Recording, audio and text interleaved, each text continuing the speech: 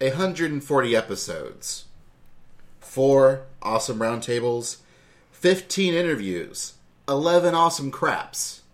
But this is the 100th episode of the OSMcast.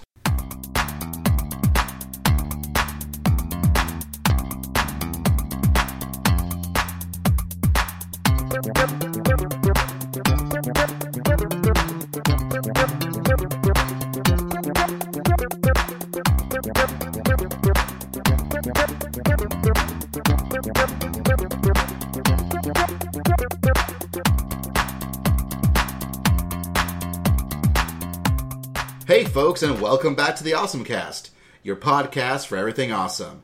I'm your host Basil, and with me, as pretty much always now, Doug. And Kevin. And that's us. Yeah, this is 100 episodes. 5 years of OSMcasting. Yep. Who would have thought? Well, I think I did. Because I think you thought that we would have hit 100 episodes a lot sooner than we did. Well, yes, but There were circumstances. yeah, things change, and that's actually going to be sort of the topic of conversation when we get to it. We're going to talk about how this has been 5 years of podcasting with the OSMcast, and where things were 5 years ago, where they are now, maybe perhaps where they're going. But until then, we're going to do everything that we normally do with an OSMcast. So, hi folks, welcome to the OSMcast. If this is somehow still your first episode of the OSMcast, well, welcome. I do invite you to please check out the Index of Awesome. All our previous episodes, we've talked about a whole lot of things. 100 things, to be precise, plus. Weren't most of them anime? A lot of them were, but Anime, video games, movies. you know, your usual geeky stuff. I mean, I guess I could have went and, looked up everything, but I mean, anime and video games are the large chunk of it. That's just Speed Racer to our new listeners. Speed Racer was a good one. Just off the top of my head.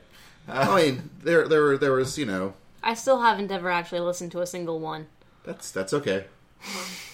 That is okay. Yeah, you're right. When I say that was a good one, I'm basing it off how I remember the recording, because I don't listen to these myself most of the time. I was there, right? That's pretty a usual thing with podcasters. They don't. Yeah. Unless you're the one that's editing it, you don't usually listen to it yourself. Yeah. Huh. I'll listen to the ones I'm not in, but lately, that's not been many. Well, over the years, we've had a rotating cast. I mean, this is now pretty much the core cast, but, throughout the OSMcast existence there has been, the only one who's been in the vast majority of them has been myself. Well, as you are the one primarily running it, buying all the equipment and everything, that makes sense that you would be in all of them. Yes, except for the one. Which one? The webcomics. Oh, yeah, that's right. Which was its own sort of separate thing, but we still put it out there under the We OSMcast. hosted it, and, OSMcast banner, and it was cool, so yeah. we hosted it. Yeah. But that's cool. So anyways, OSMcast.com. OSMcast.com. Check out our Index of Awesome. There's the Awesome Galleries where we used to take pictures at anime cons, but we don't really do that much anymore. So there are old pictures from anime cons. That's one of the things I really kind of want to get back to doing. But our main photographer now it used to be like James. But James is now so busy doing his DJ stuff now that he has time for anything else. Well, talk to Barry about it more. See about getting him to get on that more, because, he has that big fancy camera that he takes to conventions when he goes. He probably just doesn't realize that you want him to post pictures. That's probably true. And he's giving me pictures I just need to edit. Anyways, that's way more insider baseball. But if you want to send us an email, awesomecast@gmail.com. On the website, we've got our voicemail. If you want to send us a voicemail, it does still work. Thank you, Google, for phone numbers.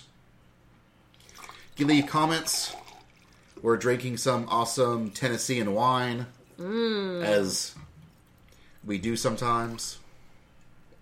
Well, actually, this is the first time we've had Tennessee wine.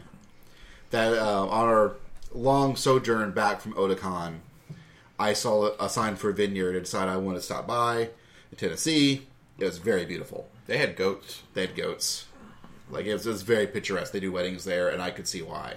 Oh, yeah. It is a pretty, like... Well, there's, like, a vineyard that was right before it. It wasn't nearly as pretty. No, it wasn't nearly as nice. I'm glad they had the sign that was saying, the second vineyard. And so we drove down to that second vineyard, and it was very nice. Because you get on this road, and next thing you know, like it gets way more hilly, and as you turn this hill, you suddenly see the vineyards on the hills. It's very picturesque. It was really pretty to look at. Every vineyard I've ever been to has just typically just been really, really gorgeous. I think there's something about growing grapes that just inclines a place towards being beautiful.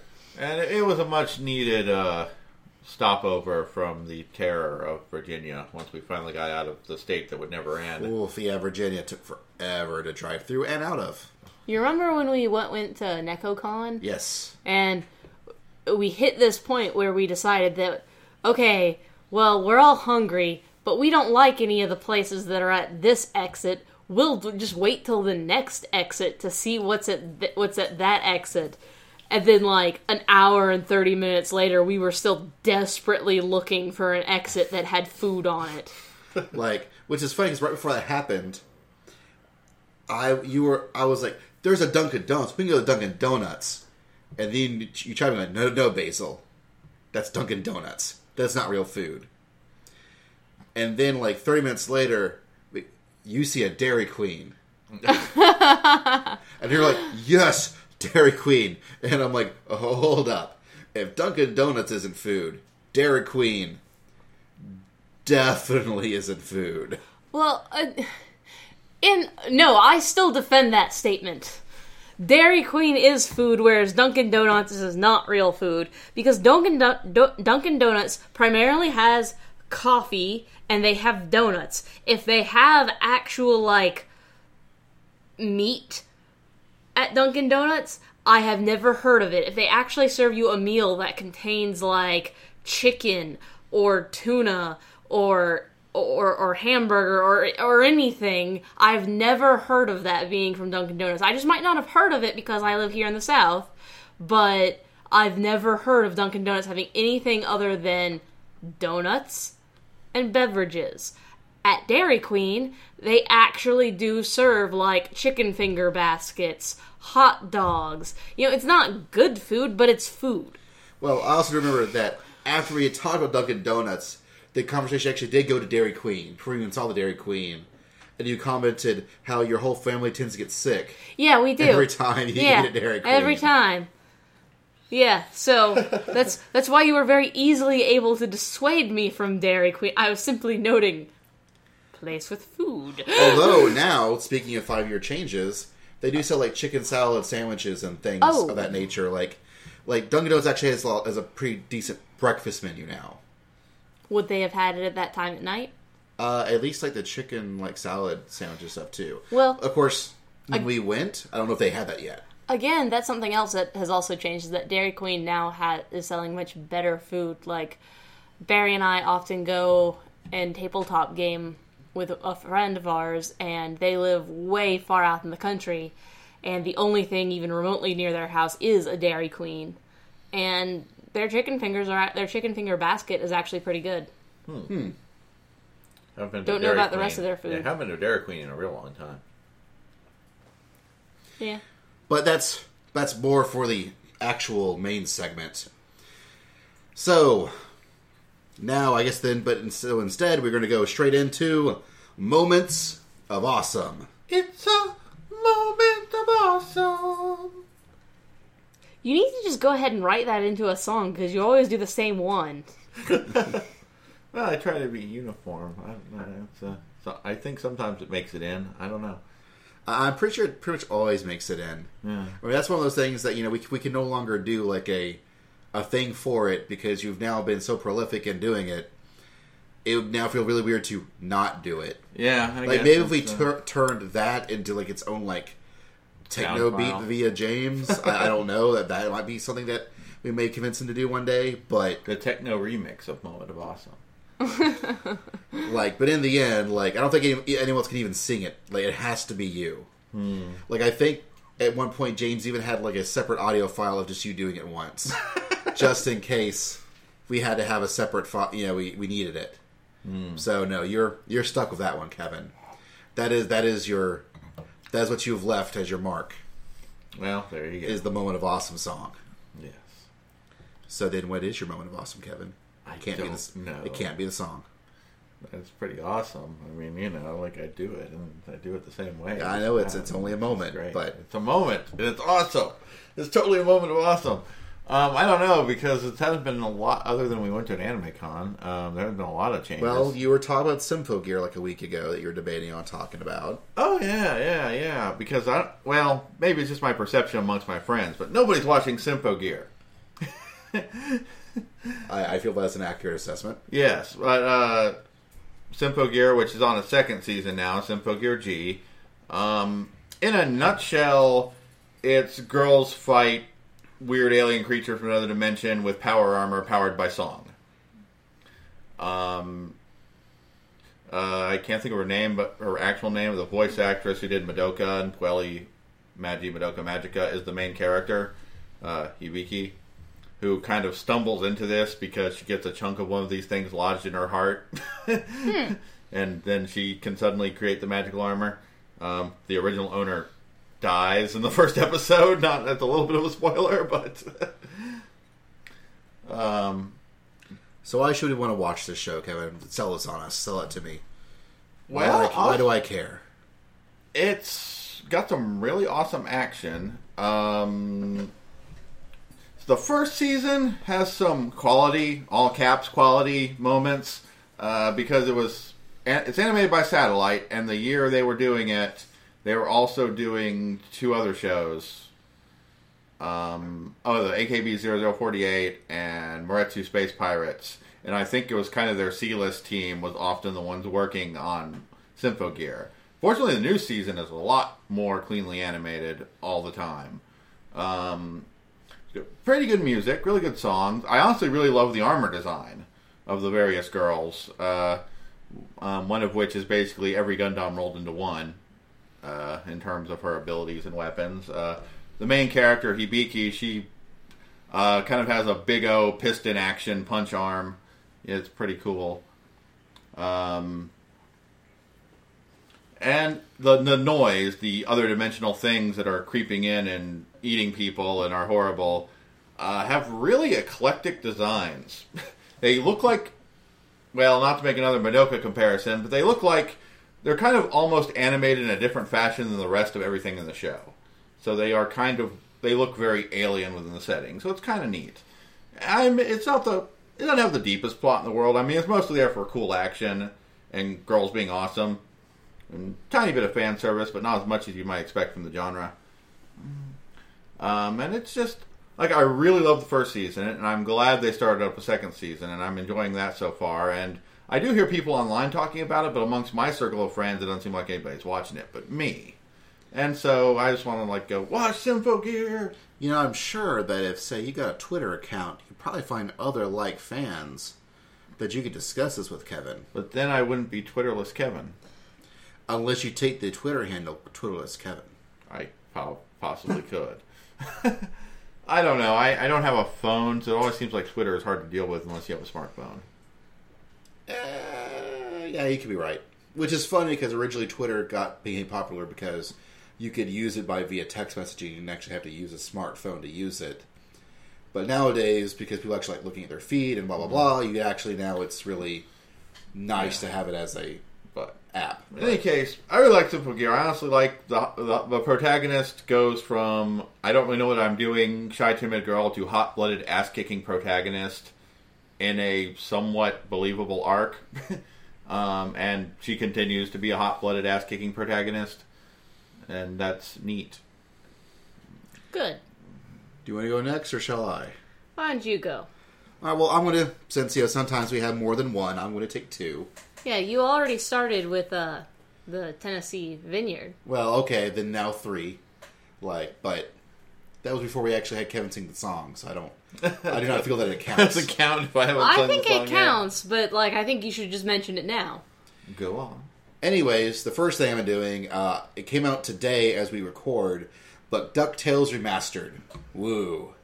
Woohoo. which is WayForward took the original NES DuckTales and completely revamped it for HD with full-on, like, super well-animated sprites. They actually wrote in a plot for the game. And Video games need plot? What? Well, what they did was they contextualized it so it actually almost feels like kind of more like an episode of DuckTales. Yeah. And then they got all the original voice actors. That's amazing. Including, like, the 92 or 93-year-old guy who did Uncle Scrooge. Wow. Like, and everyone else, if they can get original voice actor, actress, they did. And so they have little cutscenes of, dialogue. All the dialogue sounds just as hokey and cheesy as it would have been during DuckTales, so it sounds authentic. Completely. The gameplay is still very much there.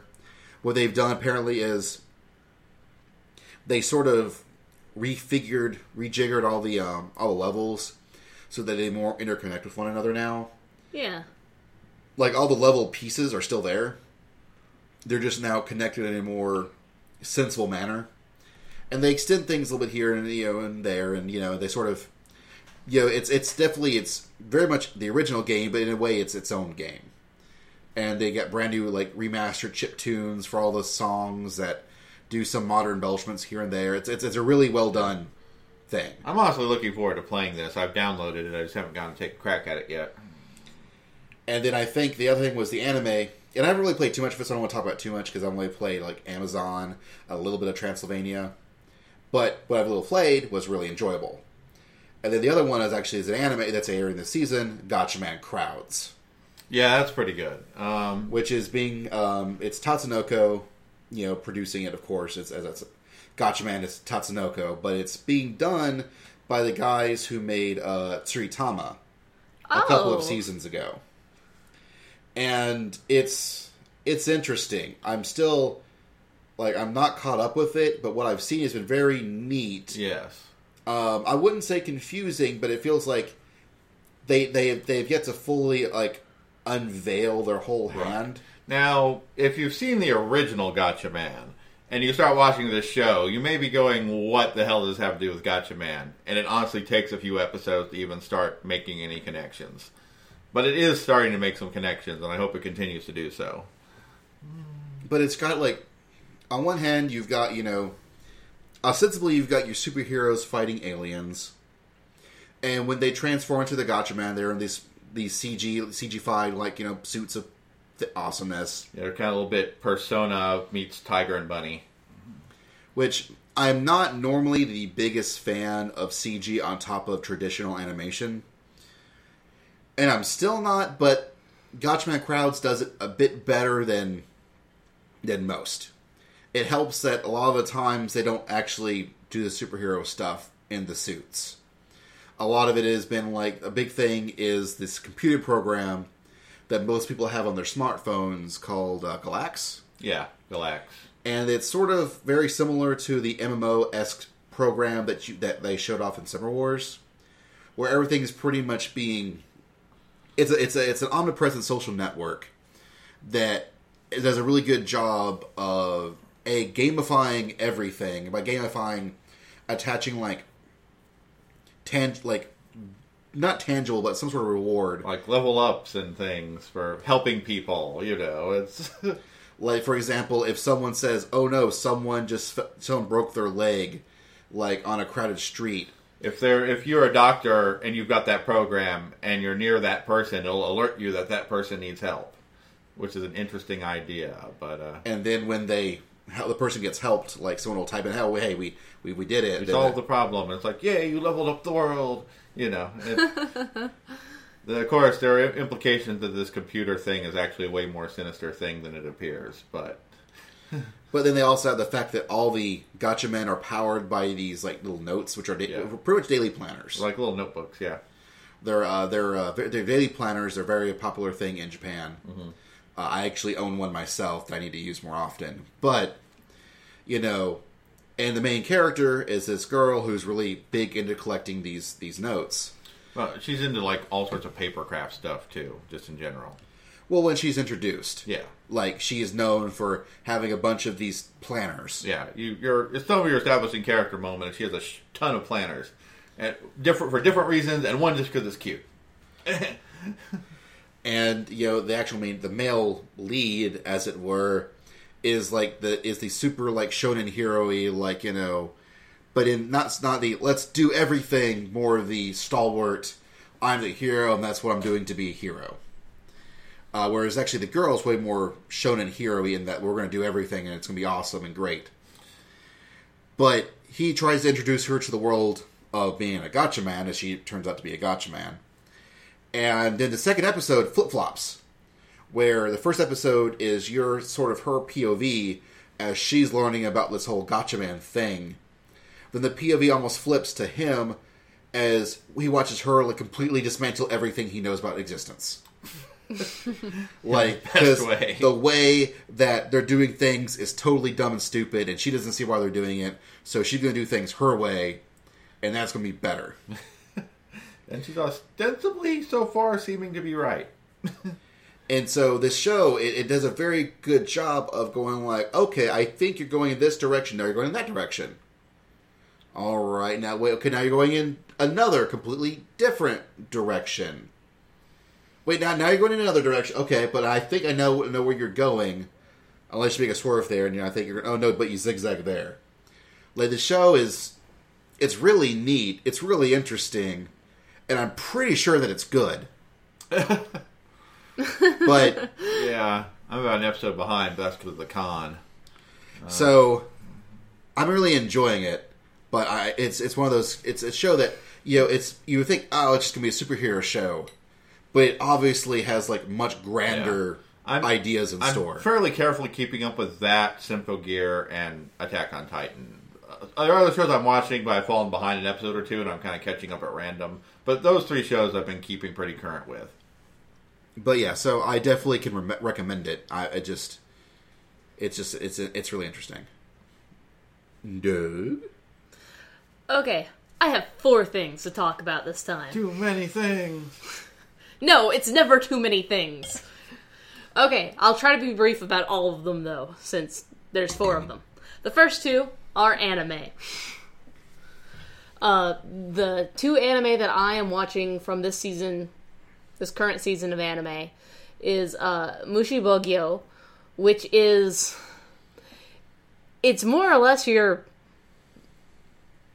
basic shonen show featuring your basic shonen hero. He's a little bit of your stupid derp shonen hero. And it's set around about, they actually reference one of the actual Japanese shogun who ruled over Japan at one point in history, and he is a character and fanboy of our main protagonist within the context of the show, putting it to somewhere during the 1700s. And so naturally, our main character is a samurai, and he is going to be the best samurai in the world, and he has come to Edo because his father was summoned to join the Edo Bug Patrol, the insect department. And what the insect department is of the or what the insect offices are is basically Japan is infested with giant human-eating bugs. So there's a fantastical element to the show. Yes! Three-story tall, centipedes regularly ravage through the town, and they have to be dealt with, and normal samurai aren't badass enough to handle these giant insects. They can only be handled by special, super awesome people. And so, of our main cast, we have our protagonist, who is aiming to be is the son of the best samurai in all of Japan. He's got to be the very best, like no one ever was. Yes. Another female member of the team is the last ninja of the Chinpoko style. Yes. Kevin is raising his eyebrow, for those of you who can't see it, as Chinpoko also means penis. That's what I was thinking. She was taught. Say it out loud. She was taught the style by her grandfather, and when she said that she wanted to take her ninjutsu to Edo to show how powerful ninjutsu actually was, so that there would be a renewed interest in ninjutsu, he informed her with the utmost fervor that this is not a style intended for girls. And yeah, so they've been running with that joke. Oh my. There's another character who is a master. I don't want to say swordsman, because he's not just a master with swords, he's a master with all blades. Pretty much as they're doing the explanations for all the characters, they do all the introductions and explain who they are, where they're from, why they're so crazy powerful, and their explanation for him is, he's a criminal. And then they just move on. Implying that he's really just acts crazy. I like acts crazy. The character before the main character that's already a member of the bug fighting squad is a small young boy who uses shikigami, which implies that he's from either a noble or a priestly household. But he's a very young child. And then there's another member of the team who is this complete and utter, badass, so badass that he actually puts the main character to shame in, the first episodes, and the main character has yet to surpass him. But it's kind of implied that he's going to. And it's basically a really cute little anime. For an anime about flesh-eating bugs. It's one of those things where it sounds horrific to describe it, but the way anime does it feels heartwarming. You watch it and you feel your soul get lighter. Well, yes, as it gets devoured by these bugs. But it also gets saved, and you see, the bit most shonen-y thing about the virtue, the virtus of our main character is actually that he is just so honest and earnest and sincere about his beliefs. He's so sincere that other characters are just blatantly flabbergasted and confused by the fact that he has absolutely no double meaning. He has absolutely nothing other than exactly what he said, which for a 1700s Japanese imperial court, well, it's not imperial court, it's actually the shogun court, but it would still be, you would actually expect people to have underlying meanings behind what they're saying. And so it is sort of a bit of, and that's probably part of how it manages to get its little cute edge in, is just the earnestness of our protagonist. So what's thing number 2? Thing number 2 is another anime, to go a completely different route. Another anime that is currently airing is called A Sunday Without God. The premise for this anime is that God created the world, everything was nice, and everything was good. This is a little bit of a spoiler for the first story arc, but again, it's something that is revealed within the first story arc, so I feel it's fair game to talk about as part of the premise. And it's never actually even confirmed within the first story arc. One of the other characters who meets our young girl protagonist, is, she's a gravekeeper, and it's the job of the gravekeeper to bury the dead. You partially wonder why is a little girl you watch the first episode partially wondering why a little girl has been tasked with this job of digging graves for the dead when there's this big town that she lives in that's full of people who love her. But as the anime goes on to reveal, God has according to the characters in the anime, God has abandoned this world that the anime is set in. And the explanation that's given by one of the other characters, and again, it's not really confirmed, is that God created the world, everything was well and good, And that continued on for a long time, but then God got bored with the world, and so God started granting people's wishes. And then people wished for so many things, back and forth, all which way around. You know, people wished that nobody would ever have to die. Okay, well then people started wanting to die, so God started letting people die, but you just don't die when you die. So then people started wishing that they could have a way to die when they die, so that God made grave keepers, which is why this little girl was digging the graves. Because, for various sad reasons. And then, you know, after getting fed up with everybody, you know, making wishes and never being happy with their wishes, God got fed up with the world and left. And that is at least the theory that is proposed by one of the characters in the first story arc. We have yet to see whether or not this is actually true. I read a little bit of the manga long before this anime came out, and it was actually depicted as a Guro manga. For all the, you know, walking corpses and things running around.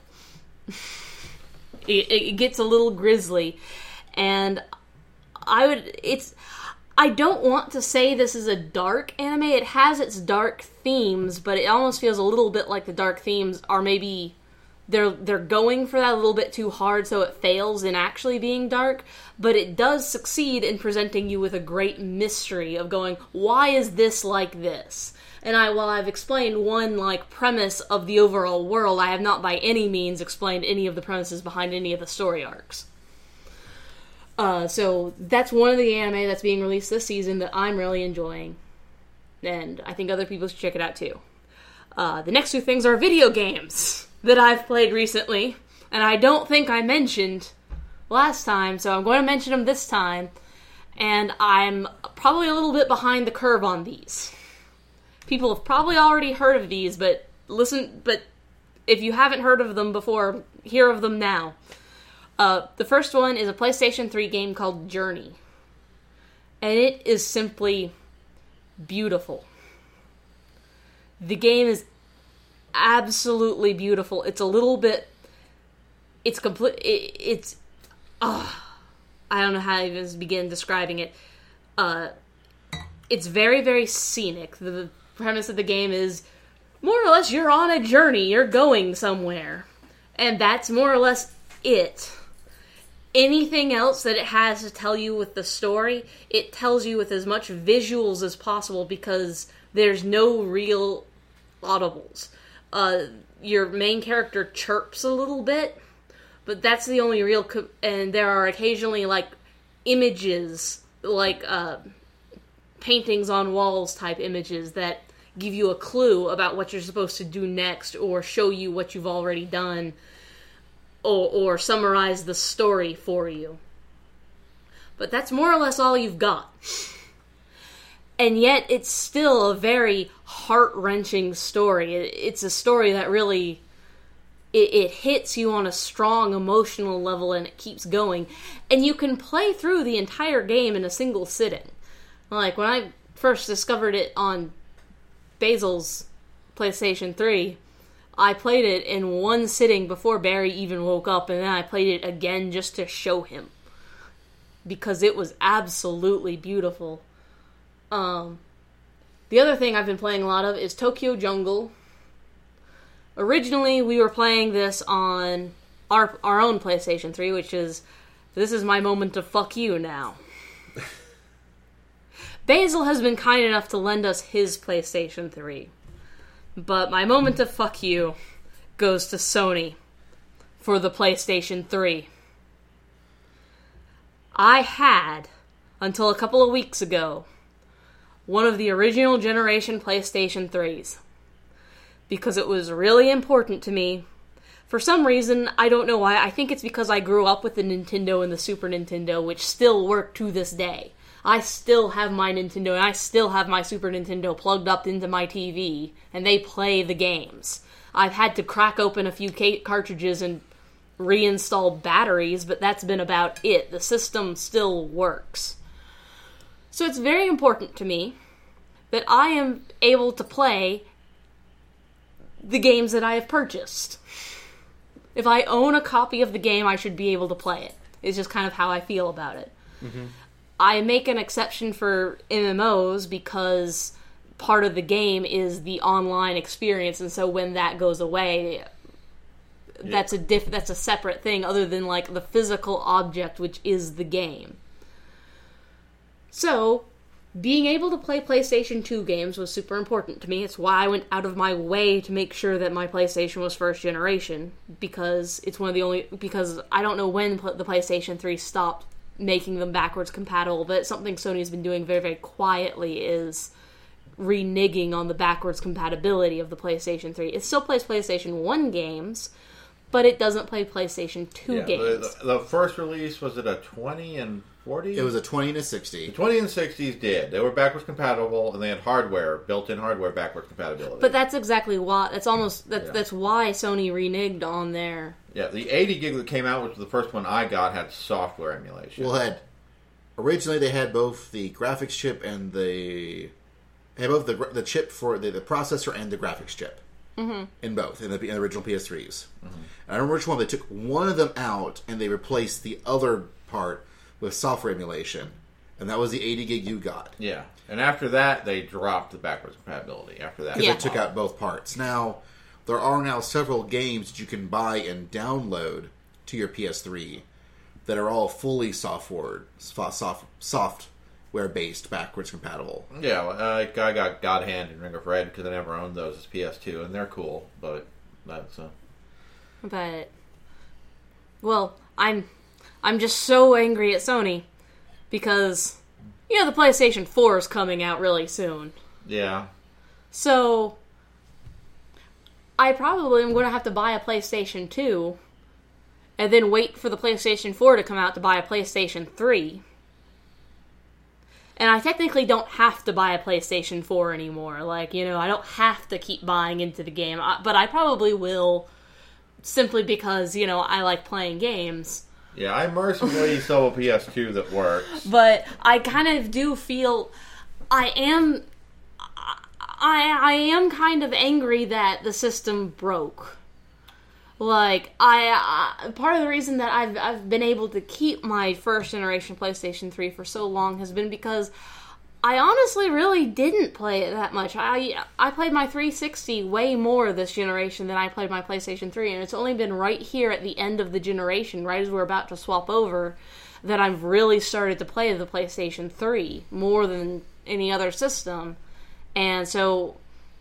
I think maybe 2 really intense, I'm playing a game on this system sessions, and then it breaks. And so I feel heartbroken. I feel as though Sony sold me a faulty product, and everybody's just accepting it.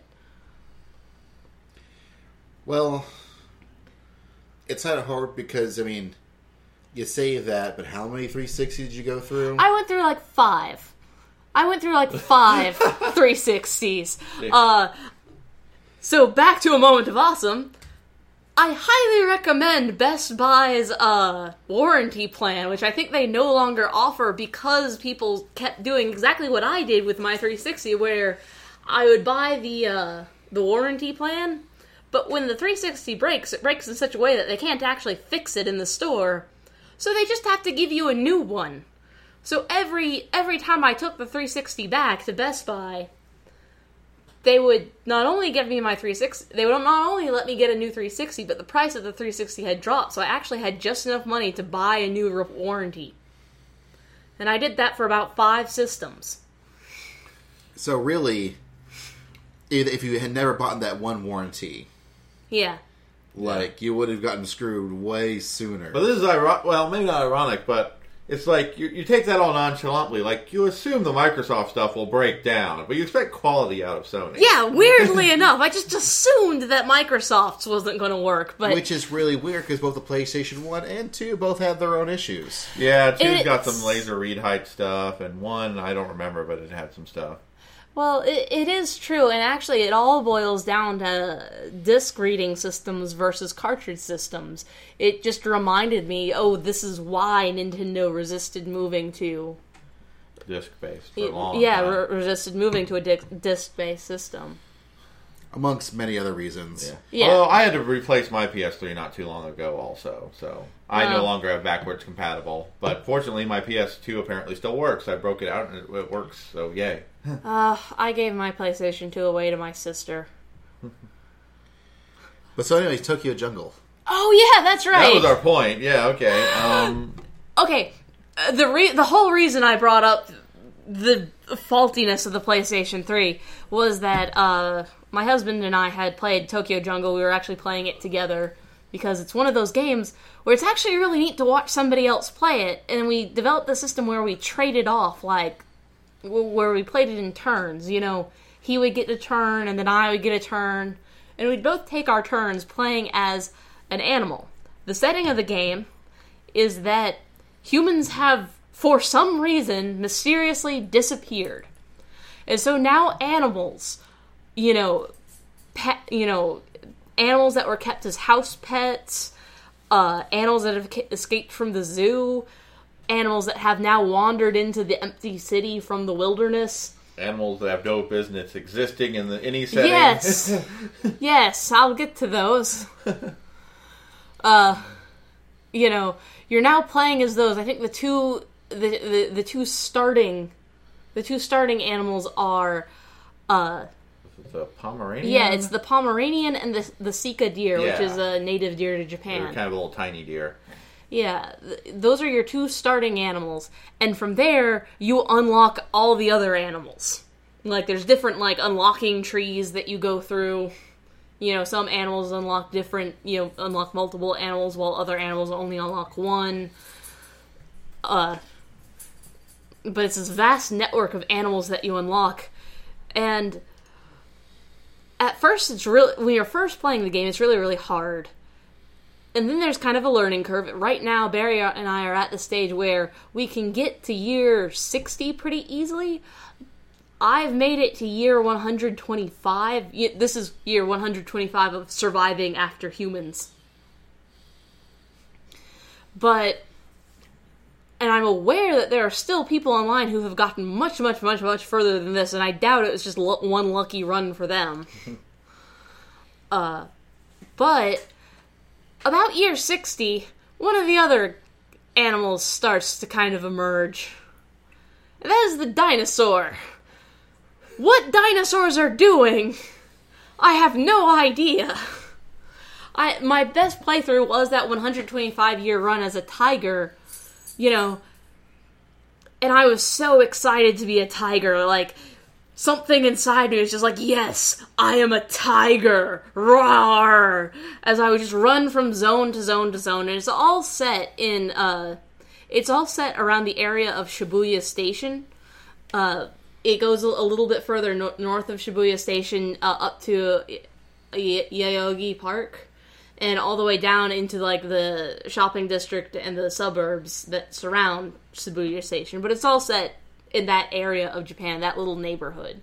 It was in that little area of Tokyo, hence Tokyo Jungle. Yeah. So I was a tiger running around in the Tokyo Jungle. Very proud of myself, because as a predator, you have to kill other animals and eat them for your food, and if you don't kill things fast enough, you will starve to death. If you're playing as an herbivore, you have to find grasses and fruits and things to eat that are growing, while at the same time avoiding the predators. And you also have to avoid better predators than you if you're playing something like the Pomeranian, which still needs to kill rabbits and birds and things, but needs to avoid the tigers. Yeah. But as the tiger, tigers need to avoid lions and apparently dinosaurs. But I was all proud of myself because I was playing as a tiger and I was really getting into it, and I had actually mastered how to take down a dinosaur as a tiger. It actually kind of broke my heart a little playing the game when one of the options is it lets you play as a beagle or a golden retriever. I think you can also download silky terriers as another dog type that you can play. They've got a fair amount of download content. Yeah, you can also download the panda. for extra content, but, it's got so many animals that unless you just love the game, you don't have to download that, and you'll still be very satisfied. But it always kind of broke my heart a little when I was playing as the Beagle, and I had to kill and eat Pomeranians. Or Silky Terriers. There was something about that I just felt was wrong. And, as a tiger, it hit me again. It's like when the Silky Terriers or when the Beagles or the Golden Retrievers came up after me and they wanted to... And, I was hungry, so I had to eat. But I still felt bad. And actually, that was probably the worst part of the game, is I really wish I could turn off, I wish that I could turn off Silky Terrier and Beagle while I'm playing as Tiger. Nothing else. When I was playing as just like a normal house cat, that was fine. That was the natural order of things, but it really kind of... But playing as a tiger, when I got to year 100, and there started being saber-toothed tigers hanging around the place, didn't feel any guilt about killing those and eating those. Felt absolutely... Okay. Yeah, felt absolutely, more confident in my awesomeness as a tiger.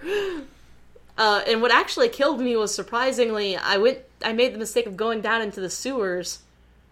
Now, is this really spoiler territory at this point? I don't know. If it is spoiler territory, I don't know what the spoiler is, because Tokyo Jungle is so weird.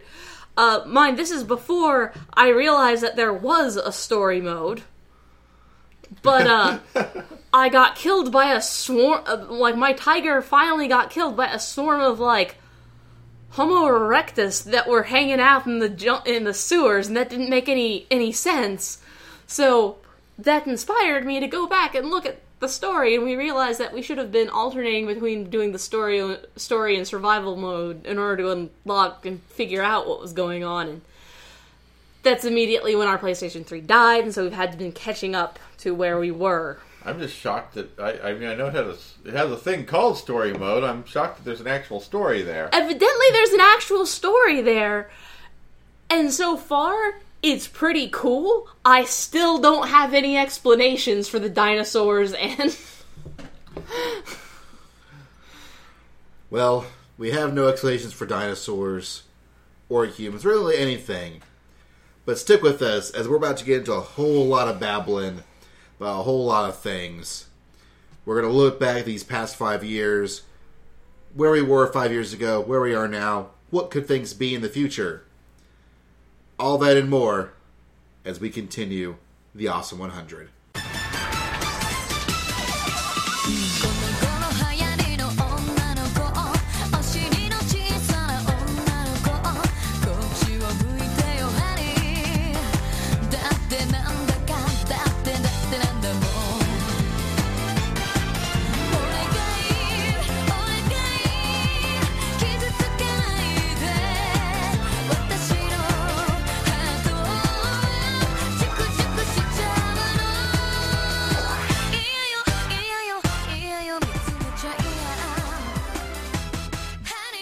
Welcome back to the OSMcast, your podcast for everything awesome. Here in our 100th episode. 100! But before we get into things, here are some messages of congratulations we got from Twitter. Like from Jam Jam, congratulations. Jared In, congratulations, man. John Robbins from Chainsaw, congrats. Can't wait to hear it when you release in 2015. That's someone who knows us. That's a listener. That's a fan right there. No, a fan of ours is a guy who goes on Twitter by the handle @PassionTentacle. Ah. And he has been through us through thick and thin. He has always listened to us. Aww. Whether we've done only a couple episodes that year or a bunch of episodes that year. And the guy tends to feel down on himself as he's a geek and a nerd, and sometimes we can do that to ourselves. Aww. And I just want to let him know, as well as everyone else who listens to this podcast, you are all amazing, wonderful gentlemen and ladies who obviously have consummate taste because you listen to us babble.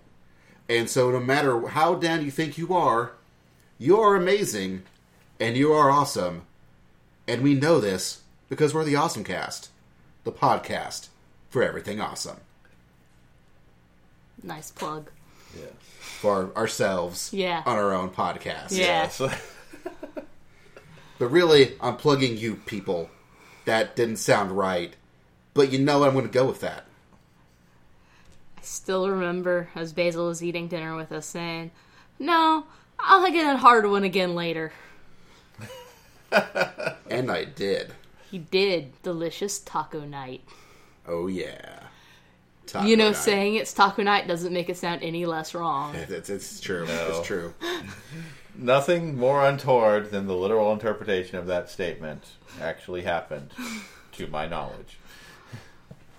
So, here it is. 2013. It's September. No, August. We're in August. Not September yet. Thank God. You better put this up before September. Oh, let's look up. Yeah. This is going up next Monday. I'm hoping We have crossed the 2015 next year borders. We've been releasing, updating on time for 3 podcasts in a row now. Woo! We are doing well. But our first episode happened in March 8, 2008. 3808. And so it's been some time. Yeah, it has. We started with Rock Band. Was our very first topic of conversation was Rock Band. Remember when Rock Band was wow. relevant, kids? Maybe you don't. Wow. Yeah. Man, it's been forever since I played that game, and I even got the special, Beatles edition and everything. Yeah. But in 08 and 09, it was a really prolific thing we all did together. Yeah, we did Let's it. play Rock Band. We did it once a week. Everyone would come over here. We'd all play Rock Band. I practiced the drums really hard. The rest of us would fight over who got to be the singing part. Yeah. James was wailing on the guitar. Yeah.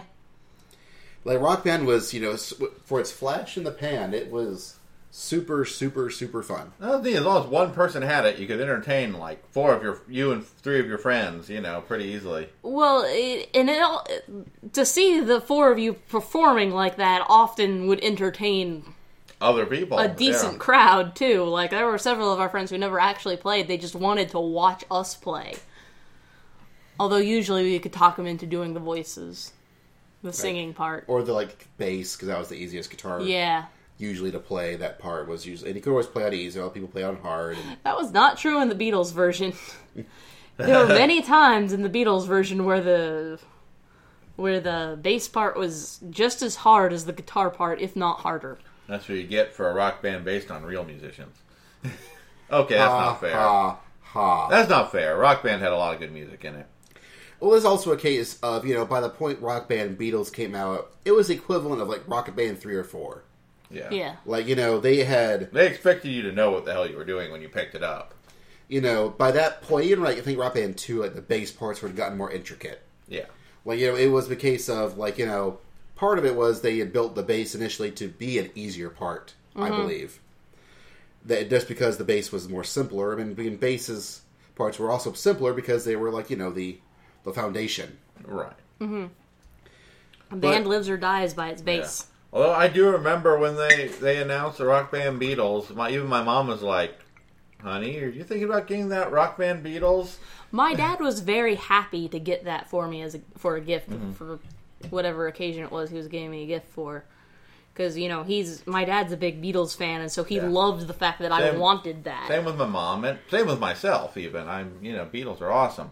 But yeah, and of course, now and Harmonix is still alive and well. They did Dance Central, which sort of did the whole Rock Band thing, but with dancing. Yeah. It also used the Kinect, so we never touched it. But but yeah, it did kind of drift more from those instrument games to the dance games. Well, I think part of that's because those controllers are so expensive. Yes. To buy all of those controllers, to have all of that stuff. While I did have that stuff, the guitars would occasionally go out, and we'd have to go buy new ones. Mm-hmm. And because there were 3 of us living here back then, we could split the cost. But it was expensive to keep and maintain all those controllers. Whereas the Kinect, I don't know if it breaks or not. Not really, but it's the thing where you put it stays in its one spot. You don't have to really move it around if you don't want to. And you just get up in front of it and play. It just sits there. and watches you. Which is why I won't allow it in my house. Which is funny, but that gets into the video game parts, but what they're doing with Kinect now. But the OSMcast, really, the idea of the OSMcast started even before March of 2008. Like, because even the first episode, we actually first tried to record about Kakaishi. Was actually our first topic we tried to talk about. Why didn't... What? Because we stumbled on it too much. Oh. Like, we decided that it was too complicated to talk about, so we decided to do something simpler, and that was Rock Band. Okay.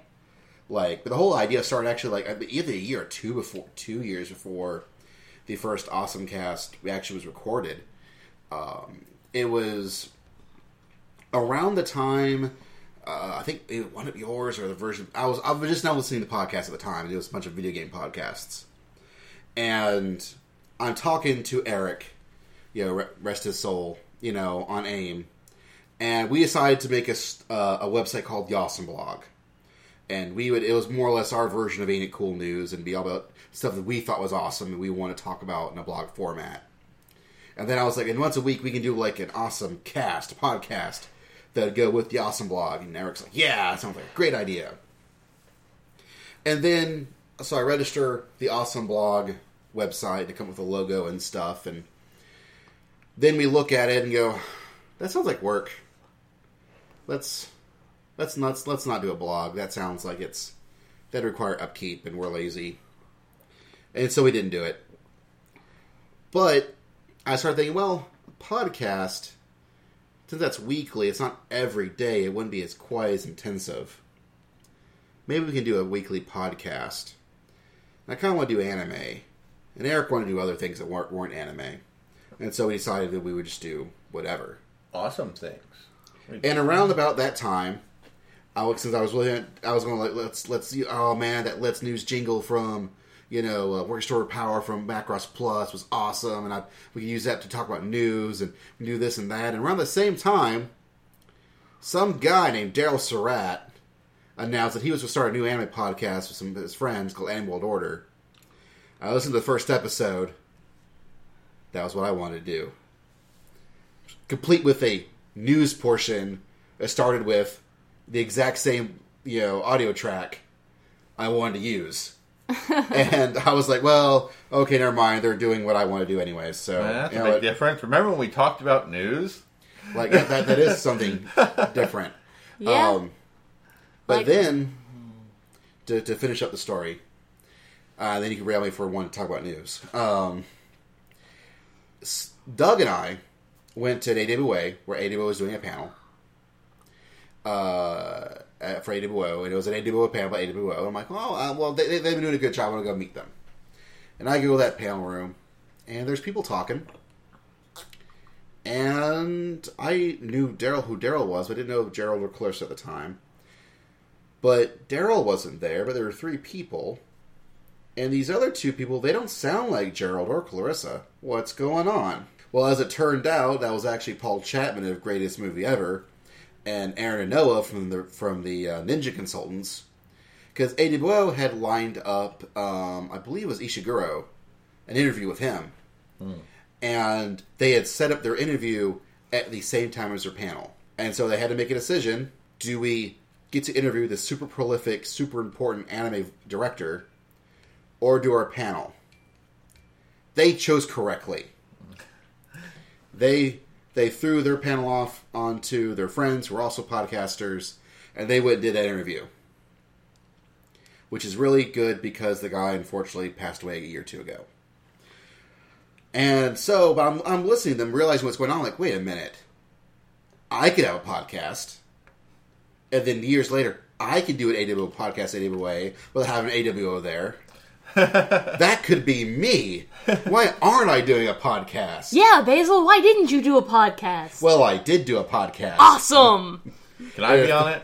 We'll talk. Okay. We'll talk. We'll gotta workshop that. But yeah, that's when I finally was like, alright, no, folks, we're going to do this podcast. James was like, or DJ Inabito, as he tends to go online, was like, hey, I'll edit it. I know how to do sound stuff. And he worked up a couple of quick, audio tracks to do like the various openings and ending themes, and I hoodwinked Eric and Doug into being my co-hosts, and we started. And the first couple of weeks, we really did stumble over ourselves because talking to a microphone is not as easy as we thought it would be. Yeah. Like, we're pretty used to it now, but... Well, I remember that first Kakaishi podcast, we sat there and we stared at the microphone as if it was something that was going to come out and bite us, in addition to sitting there going, which we still do, or at least I still do. But at least I'm a little bit better about not being nervous about the microphone being there.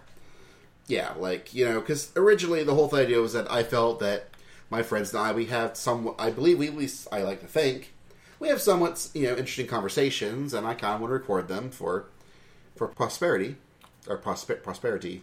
Posterity. One of those words that I cannot pronounce. Kind of like hyperbole. Hyperbole. Yeah, I screwed that one up during the Red Line podcast. It's the hyperbole! But, and... That could be its own anime.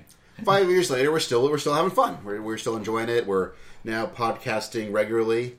There have been some changes. Like, for example, we used to do a news segment. Yeah, I hated that news segment. Well, to be fair, considering our update schedule, we're usually a couple weeks behind at best. That was probably my least favorite thing about doing the podcast, and part of why I think I was unwilling to do the podcast for a little while was because of that news segment. Because I thought that news segment was... Mind you, you're listening to us right now. You know we are not the most professional thing ever. But I thought that news segment of that podcast was so unprofessional that it wasn't worth doing. It just wasn't worth doing. I actually thought it was taking away from our entire segment because you were basically just reading the news off of another website, and so I felt like you weren't doing the work for it that you should have been doing. But if you notice, that's a thing that has changed over the past 5 years. When we come down and we sit down to talk about a topic, Basil knows what he's talking about. It's quite often me, or sometimes Kevin, usually me, that has to go, oh gosh, and what is that? What's that name of that thing? And Basil's always the one who can answer for me really quick, because Basil does do his homework now. And I think that's made us a better podcast, and I can only assume that we're going to continue to learn from mistakes like that, or mistakes that we are going to make, and become better for it. See, I still really enjoy doing the news segment, like, even then, but I eventually, I learned to accept the criticisms and learn to shut up about that news segment. And then, eventually, like, James decided that he no longer didn't have time to do a weekly podcast, and we needed to switch to an every other week format. So once that happened, especially, it was suddenly, news originally being a week old was one thing, but suddenly 2 weeks old, that was getting to be really bad. And so... It became very pointless to have the news section. Very pointless, and so we dumped it, and eventually Moments of Awesome became a more important and more primary focus of the first half. Or the first major segment of the OSMcast. And so that is one of those things that has the OSMcast sort of has changed in its format from the beginning to now. So, there's that. One of the things, primary things have really changed over the course of these 5 years has been anime. Yeah, that's true. Like, especially how we consume anime. Because 5 years ago, fan subs were still very much ruling the roost. 5 years ago, I was making the argument for fan subs. I was the one sitting down at the table going, look, the fact of the matter is that fan subs are giving me the better product that I want. And now, I'm a 100% subscription to streaming service fan. Through Crunchyroll, through Funimation's thing. Yeah. Even Funimation's thing, I can remember a podcast where I was sitting there going, oh gosh, and if Funimation would just do something, would just fix their thing. And apparently they're working on it. I can get it on the Roku now. Oh man, I remember when Crunchyroll were like the skeevy guys rebroadcasting fan subs. out of the streaming. Well, that's Yeah. what happened around 5 years ago. That's what it was. Yes. Like now they're the dominant, most important force in anime in America. There was some kind of deal with the devil made is the only explanation I can think of. They somehow got the real legal clear rights to all these shows. But 5 years ago, DVDs were still in single, like three or four episodes per disc. Yeah. Like $30 a disc. Nowadays, box sets are primarily the format that we get on. You usually get at least 12 episodes a pop. For like $50 or $60, Yeah. which is still way cheaper overall Yeah. than the $30 for like 4 to 5 episodes if you're lucky. So that's another thing that's changed. Now, I think what I've noticed on DVDs is not actually like it is usually 12 to 13 to even 15 episodes being spread out over 2 discs. In cases of larger anime, maybe 3 discs. It is, again, it's still echoing your statement of, we're getting fewer discs, but more episodes on the discs. The discs are the same price, so more bang for your buck. But, like, DVDs are still a little bit expensive, but because there's now so much more content on them, it's so much more worth it. And if for those shows you really love and you want to own it, and I did that with Noin. Like, I really love Noin, so I bought it even though I watched all of it. I think I actually did watch it fan subbed before like Crunchyroll was a real big thing, or maybe right as Crunchyroll was becoming. I don't know. Noin is actually kind of old at this point. It is like 5 or 6 it's a few years years old. old at least. I remember when that was new, and that seems like that was a while ago. Yeah. But a lot has changed in how we consume. Now it's like if it's not on Crunchyroll or Funimation, I frankly don't really care unless it's like something that's really good that I just have to get no matter what. Like with Penguin Drum.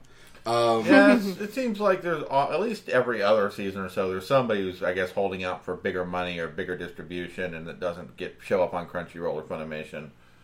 And then you got to sometimes think, are we going to use ways to get fan subs? But no, Crunchyroll's great now. Even Funimation's getting better. Well, we say getting better as if they're doing bad right now, and they're really not. And really, to be fair, I think 5 years ago, Funimation was kind of the joke company. Well, gosh, even 2 years ago, or whenever it was that I was sitting on this podcast complaining about how I really wanted to watch all these Funimation shows, get on the ball, Funimation, this is the wave of the future. Well, now they've implemented exactly what I was saying, and I couldn't be happier. The only way I could be happier is it seems like there may be some problem with their programming, or maybe their code could be better, but it's more, they're still offering me the service I wanted. It's just a nitpicky thing at this point. Yeah, well, I say, they're actually, in terms of actual video releases, probably on average one of the better ones now. Well, Funimation is the one now. Like, I was looking at a report the other day, a week or two ago, like, Funimation has like 50, like 60% of the disc market. Yeah. I mean, like, they are the behemoth. That's what else is out there, like Sentai and... Well, I think I remember Nozomi. Funimation making a statement when they did not get the rights to One Piece. Everyone at the time was actually hoping that Funimation would get the rights to One Piece, and they didn't get them. And their basic statement at that time was, look, we basically had a choice. We could either get One Piece and nothing else, or get all these other anime, but not One Piece. So we chose all these other anime. We made our choice. And sadly, I think they had the right choice. Not because of One Piece. Bear in mind that One Piece is another one that you can talk about time with. There are people in Japan now, it's still airing as a primetime show. It's still just as big in Japan. Maybe not as it was, but certainly it's still a big thing in Japan. It's still pulling an audience. It's pulling in such a big audience that it's actually not worth talking about. Yeah. It's like, imagine if a show continued to be popular for 10 years, which is One Piece has actually been running longer than 10 years now, but imagine if a show was popular for 10 years and it stayed pretty consistently popular. after a while, you just run out of things to say about it. You just kind of accept it as like a part of the culture, which is what has mostly happened to One Piece. You now have parents who grew up watching One Piece who now watch it with their kids. And that's something that happens in Japan. It just hasn't happened to us, and it's partially because Funimation let somebody else get the rights to it, and they butchered it. But now I think Funimation does have the rights to it, and they're doing it right, aren't they? Yes, although they don't have the awesome rap song the 4Kids had. Don't you dare repeat that. I love that song. I hate that song. I love that song very much. No. It's possibly one of my favorite anime openings of all time. Right next to the English language Macross opening. Yes. I shake my head at both of you. I shake my head at both of those myself, but I recognize that Basil truly loves these things, and I don't want to take that joy away from him. But yeah, so, anime... Nowadays, there's even more streaming sites than before. Mm-hmm. Now there's Daisuke, which is sort of Bandai's thing, with a couple other partners, that is... It's there. It remains to be seen how that one's going to go. Like, the encoding's okay. The translations are sometimes... It's very obviously a Japanese website that really needs someone who speaks English. To go in and tweak a few things? A lot of things. Like, it's very one of the things where, I believe it was Toei, they tried to release things on disc and did it really poorly. And then realized they were doing it really poorly, no one was buying, they hopped out real quick. Mm-hmm. But it was very, very, almost Englishy. And Daisuke seems like that's that. And then on the other hand, you have Anime Souls, which is also recently launched. And they definitely, the guy who's sort of spearheading it does speak English, and you can tell that this is it's a Japanese website. It's meant for much more of a worldwide, especially English-speaking populace, especially North America. And its big thing is it's tried to crowdfund while releasing episodes, which has been working with mixed results, but it's starting to work with mixed results. The trick is that it's a sort of a partnership with a bunch of different studios like Tatsunoko and Period and some others. Like, I think Blackjack and Creamy Mommy are well on their way to getting actual releases. Really? Well, what they're doing is that they're putting up like 5 or 6 different shows. And you could do various pledge tiers. And at $40 was like the DVD tier for like 12 episodes. They do this in a batch of 12s. And if it met its goals, it would get like a DVD set of 12 episodes would release. And then they would start doing, then a little later, they would start crowdfunding the next set. And they would do it until it failed. The problem is, I feel, is that A, no one knew the site existed yet. Yeah, the word's getting around, but it did not have great marketing. Well, and they also tried to do it with like 5 episodes of 5 different series at once. Yeah.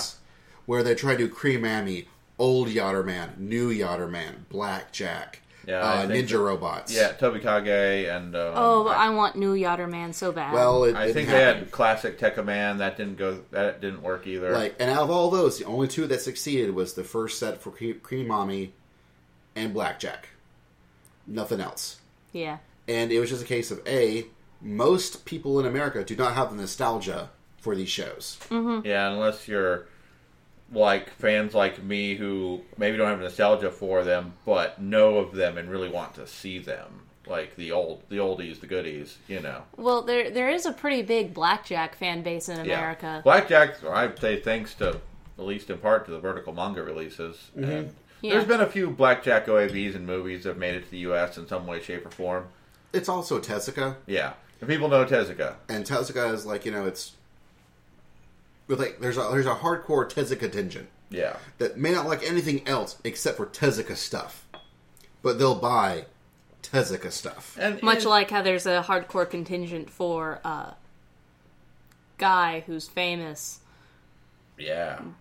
Miyazaki? Yeah. Yeah. That's it. Yeah, that's similar. And I mean, you see, that's the kind of blanking on names you can expect from Doug. Well, yeah. I can't remember Miyazaki. But yeah, Osamu Tezuka if nothing else, most anime fans should know that name, and he has a reputation for being awesome. Mostly deserved. In fact, almost entirely deserved. But so, but now they're doing Dear Brother on Isama-E, and all the pledge levels are cheaper. Yeah. The target they're trying to hit is lower. They're not trying to put out a bunch of other series along with Onisama-E, Dear Brother. Yeah, I'd say you put some money in it. It's a great shoujo series. That's a horrible emotional train wreck in the best possible way. But it looks like they're taking all the criticisms that people had to heart, and they're fixing things where they can, and that's good. Mm-hmm. But, and now I think Aniplex has announced they have the license for both the disc version and the streaming version of Kill la Kill, which is the new anime by Studio Trigger. Yeah. Who is the creator of, who was founded by Imaishi, who did Gurren Lagann, and he was one of the first original directors for Re Cutie Honey. He recently did Inferno Cop and Little Witch Academia. Wow. So he generally is awesome. And Kill la Kill looks to be really fun. Sadly, it's Aniplex, and I believe they're the folks that are still doing super expensive box sets for everything. Aniplex tries to charge you like you're Japanese. Like, was it? I think it's like a $500 Gurren Lagann like Blu-ray box set. Yeah. Wow. And I think even discounted, it's about $250 for the first Fate Zero box set. They tried to put out the Kara no Kyokai movies. There were about 7 movies, but it was about $400. And that was actually about $200 off the Japanese version. And there is just enough crazy people that is keeping this model in place for Aniplex. They're operating under the whale method. It doesn't matter if they lose. Right, well, it's the Japanese method. Yeah, they decide we're going to sell X number of copies. Well, we want to make this much money. Let's divide this much money by X number of copies.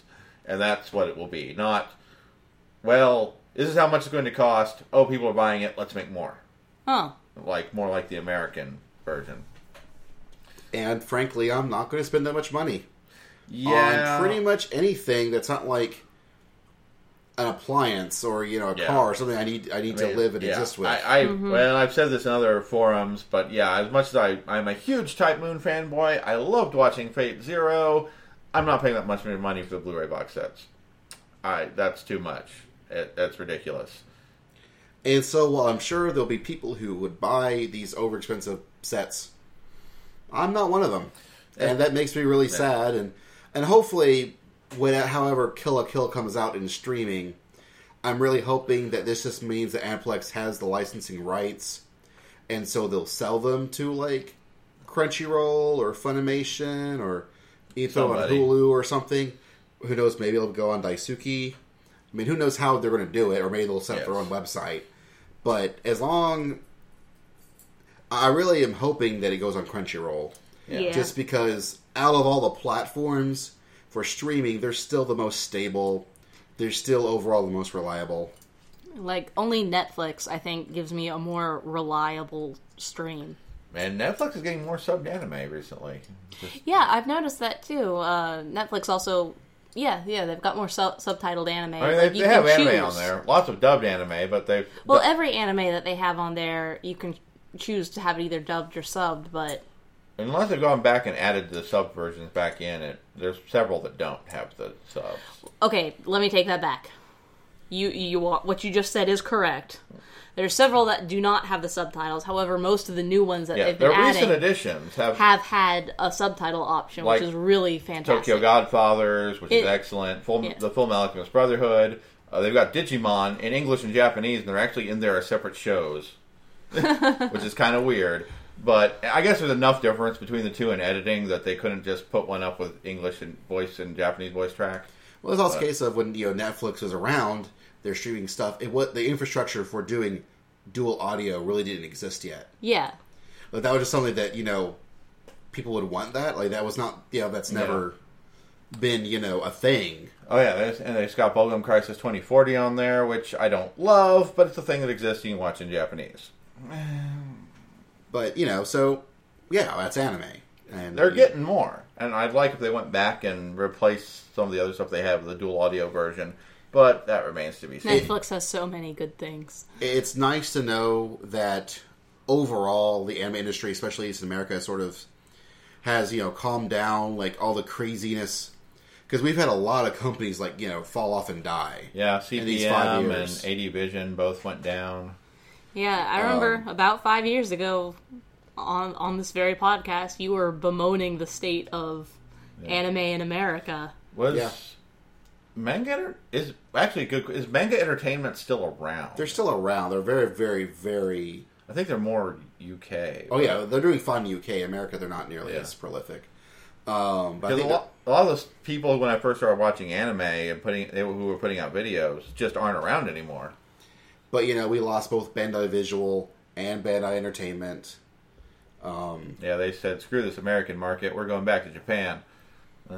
Yeah, pretty much. And we lost our Turn A license for it. But, hey, both Sentai and Funimation have picked up a ton of those old Bandai licenses. Like, we're now going to be getting Cowboy Bebop on Blu-ray. Yeah, Funimation got the A-list shows and Sentai got the B-list shows, but that's okay. Some of those B-list shows are pretty excellent. Like, we're getting Overman King Gainer back in print so I can actually buy it. Yeah, I'm just hoping that's all that's important. My issues with Sentai make me hope they just take the original versions and just put them back out again and don't mess with the dubs or subs, because they honestly are not that great about it. But I'm glad to see the shows have licenses again and are going to be available in some shape or form. Yeah, the whole thing with the whole Sentai, like, Voltron Phoenix arising from the ashes of ADV, between that and Section 23, and... No, Lucky Penny's, like, right stuff. But, like, how ADV, like, broke apart and now... still exists, but now a bunch of individual little companies. Yeah. They now just work together as one big company. They just don't talk about it. Yeah. But then you got stuff like Right Stuff now exists and is producing anime releases. Yeah, they used to just distribute, and now they're, they give us our Retainer boxes and our Rosa Versailles boxes just recently, which are some of the best anime DVD boxes I've ever bought. Anime is doing okay. How's manga doing? Manga is a thing. It's happening. I would say it's booming comparatively. Well, no, it's not booming. It is, like, manga, like, 5 years ago, it was... Manga was what was doing well, and it was anime that was suffering. Like, manga had a really weird boom and bust. Like, when manga was booming, it was booming gigantically.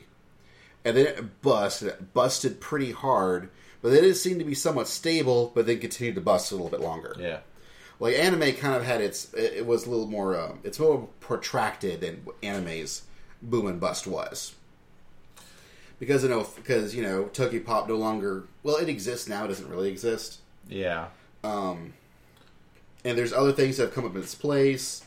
Now Vertical is much more of a presence, at least that I know of. Yeah. Well, okay, maybe quality has gone up, is really what It's a case of, you have to realize that manga used to be way more of a presence in bookstore stuff than it used to be. Like, Barnes and Noble's manga section used to be double what it is now. Borders existed and thrived off of manga, and manga thrived off of Borders. Like, much like how Suncoast really hurt the anime industry when it went away, Borders, like, gutted the manga industry when it went away. Like, there is, manga has hit some real lows. Now, I think one of the reasons that we don't notice it as much is because over this interim, I've become a much bigger manga fan than I was 5 years ago. Whereas I used to buy manga monthly. Like, I would go and I would buy it just like I used to buy comic books. But I just don't anymore.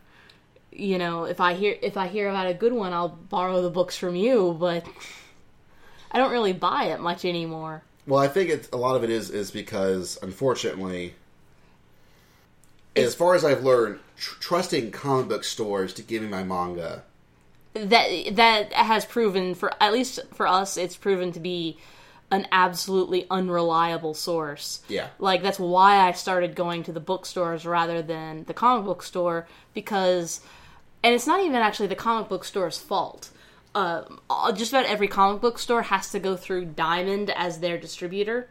Like, that's just who Marvel and DC set up to be the comic book store distributor. And I think comic book store owners, in order to get Diamond as your distributor, you have to, like, pledge something that you don't use another distributor, but I could be wrong on that. But I do know that the ones around here, they use Diamond as their distributor and Diamond as their only distributor.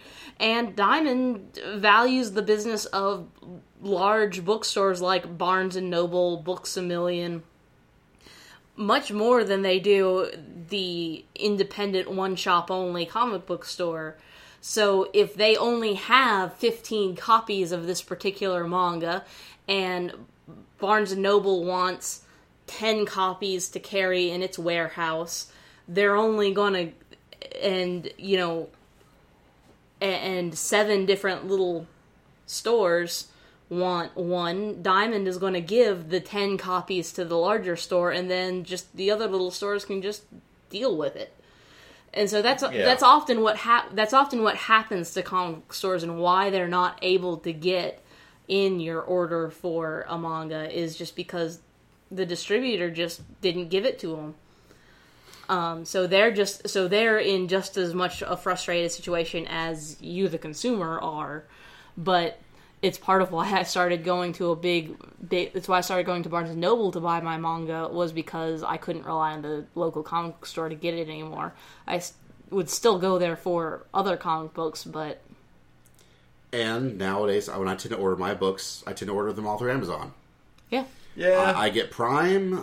It's worth the money. I get, internet. Yeah, I get some of the stuff I can't get on Netflix. I automatically get via Amazon. Yeah. I even share my Prime account. You can share it with people in your household. So I share it with my parents, and they pay a bit of my Prime. So we split it 3 ways basically. So everything I get is 2-day free shipping. That really helps with manga because I get it close to release or soon after release date.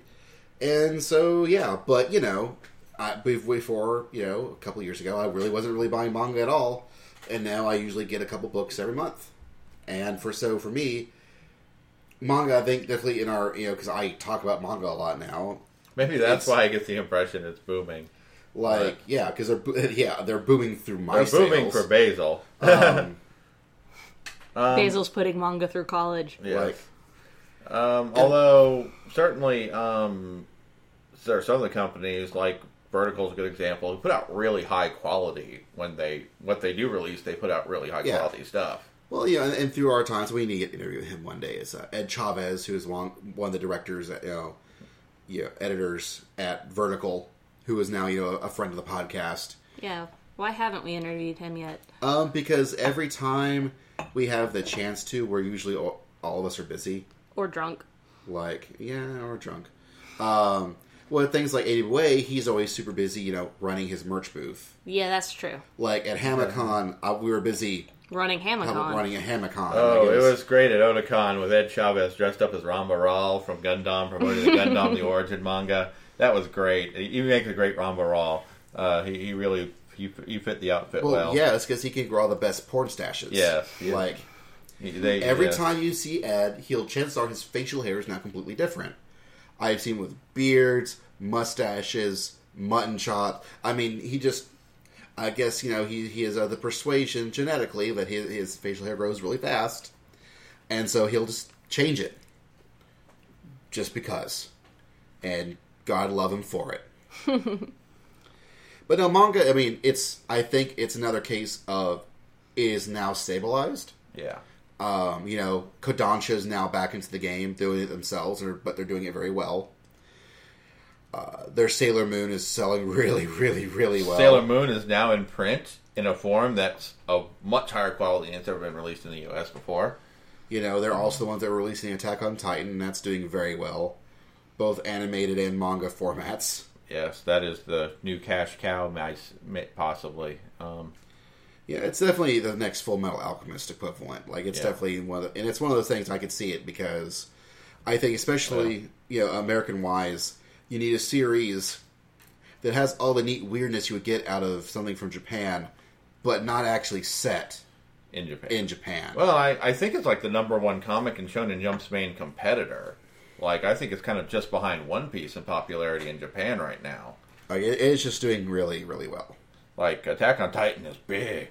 It's big. It's a titan, you might say. Yes. Yes. But speaking of Titans, this podcast is going to be a Titan. So we're going to take a short break and come back with even more stuff as we look over this past 5 years of awesome. Yo! Yayo! Dreaming. Don't give it up, Luffy. Don't give it up, Zoro. Don't give it up, Nami. Don't give it up, give it up, give it up, give it up, give it up. Here's how the story goes. We find out about a treasure in the Grand Line. There's no doubt. The pirate whose eye is on it, he'll sing. I'll be king of the pirates. I'm gonna be king. Yayo, yayo, yayo. Oh, oh. His name is Luffy. That's Monkey D. Luffy. King of the pirates. He's made of rubber. How did that happen? Yo ho ho, he took a bite of gum gum. So we've talked about anime and manga. Although one thing we forgot to talk about actually was the current state of Neon Alley, which is the linear service thing. What is the current state of that? Well, okay, so originally we recorded a side B that I never released, mostly because right before I was about to release it, the OSMcast had an interview with guys from Viz to talk about Neon Alley, and one of the questions I asked, why is it a linear thing? And they actually answered it, so I felt like, since they're a much bigger podcast than we are, they answered the question that we were positing in our little side B, so I was like, well, okay, it was answered, which was they were trying to go for something different, pretty much. And that they were hoping that it would catch with the mainstream, which is what I said in the thing, and that they're planning on a catch-up service, as it were, that people can probably, on demand as a new component of the service. So that's Neon Alley. And if you hear any munching along the ways, that's not us. That's Bruce. My dog. He is hungry, and he must feed. So our next couple of conversations for then our 5-year retrospective: TV and movies. There's not a whole lot different in movies, really. This is before 5 years ago. It was before the Marvel Cinematic Universe. That's true. Yes. Well, it was the start of the Marvel Cinematic Universe. Because our early stuff was like Iron Man. As one of our earliest OSMcast was actually Iron Man. Yeah. Yeah, but, compare that to 5 years ago. 5 years ago, where Iron Man was just starting as the first, movie that Marvel was putting out. That, because before then, all of Marvel's things had been licensed through other people. Like, the Spider-Man was done through a different studio. Spider-Man, X-Men. X-Men was done through a different studio. The 2 Fantastic Four movies. Yeah. And so... A previous Incredible Hulk movie. Yeah, and so Iron Man launched Marvel's just making its own movies, and it was fantastic, it was awesome, and it eventually led up to the Avengers. And we were just talking about on Pacific Rim podcast about how all the summer blockbusters, except for Pacific Rim, seemed like they really wished they were the Avengers. Yeah. Well, it's true, because the Avengers is one of the highest grossing movies of all time.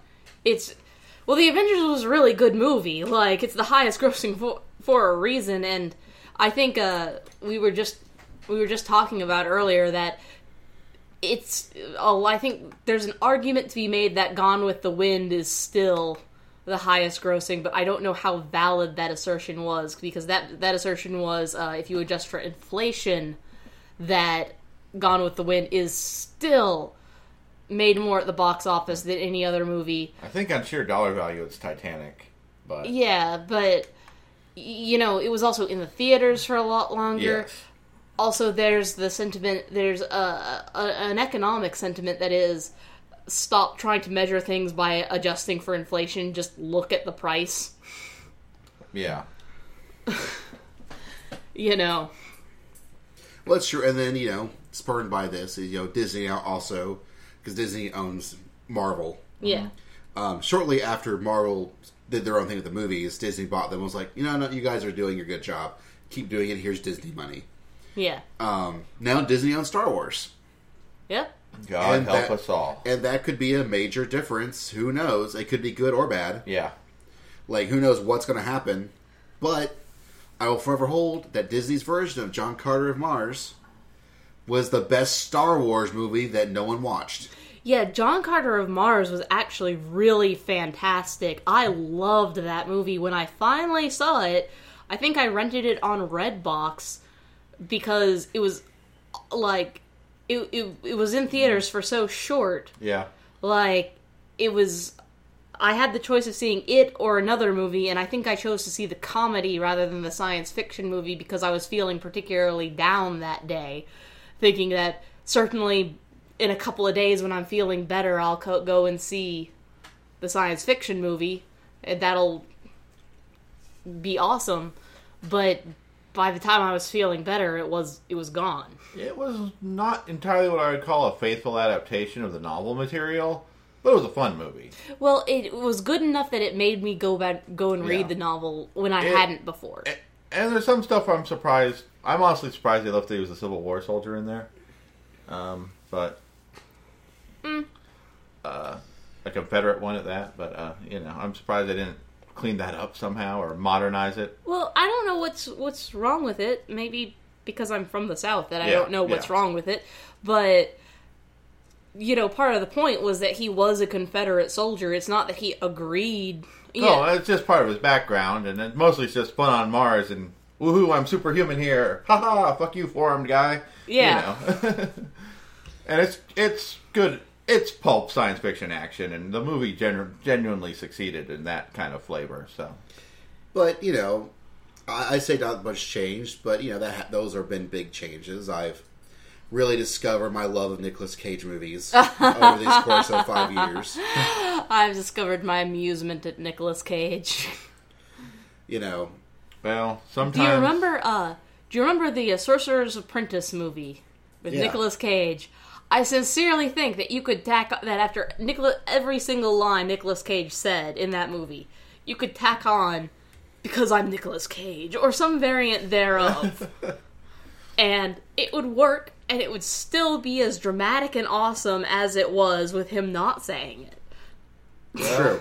Nicolas Cage is an interesting actor, he's almost always fun to watch, but sometimes you've got not the bees Nicolas Cage. And sometimes you've got... what's your favorite Nicolas Cage movie, Basil? All of them. I don't know, the Drive Angry Nicolas Cage. I don't know. There's Drive Angry, which is, him just being... that's just really his morning commute. I really don't... Yeah. Like, the trick is that Nicolas Cage is a shamanic actor. Yeah. That he channels his roles. He does not just act them, he lives them. And, or like, what was the movie with Ron Perlman? Season of the Witch. Best D&D movie ever. That movie was amazing. And so, Nicolas Cage, when it comes to Nicolas Cage, like, he's an actor that I have really mixed feelings about because, on the one hand, in all of those are they American Treasures or National Treasure? National Treasure. In all of those National Treasures, I felt he was miscast. Like... I'm sure that he as an actor probably loved playing that role, but I really thought he was miscast. I really thought that role should have gone to somebody else. I thought it looked awkward to have Nicolas Cage playing that role. But then in Season of the Witch, he was utterly fantastic, and he was perfect and wonderful. And I probably wouldn't have thought that he would have been perfect and wonderful, but he was. And The Weatherman was one of my favorite... I loved his performance in The Weatherman. And I really thought that was a really powerful movie that made a statement. But at the same time, in Sorcerer's Apprentice, I thought it was laughable, so... Which, in Sorcerer's Apprentice, really felt like it was, a National Treasure 3, just... With magic. With magic. So, I guess I enjoy watching Nicolas Cage movies, too, but... I usually watch them with a different sort of candor than you do. Yes. It's a little bit more of, what's he gonna do now? Whereas what's he gonna do now? But, movies, they're pretty good. I don't really watch more or less movies than I do in any given year. Just, like, movies come out, I see some of them. I watch a fair number of movies, yeah. Aside from... I watch a fair number of movies. I go and see a lot of movies, actually. And I've actually been seeing less and less. And I don't think that this is because I'm maturing or anything. I'm seeing less and less, mostly because I actually do think that movies are getting worse. I don't know if this is something that's happened in the past 5 years or if it's something that I've just become aware of, but it really does seem like more and more the movie industry isn't making new things. Everything is based off a book or a comic book or something else, or a revamp or a revamp or a reboot or a reimagining of something from the past. And I just really wish they would just make more new movies. And what new movies they seem to make seem to all be romantic comedies or just trashy comedies. There's the intellectual comedy.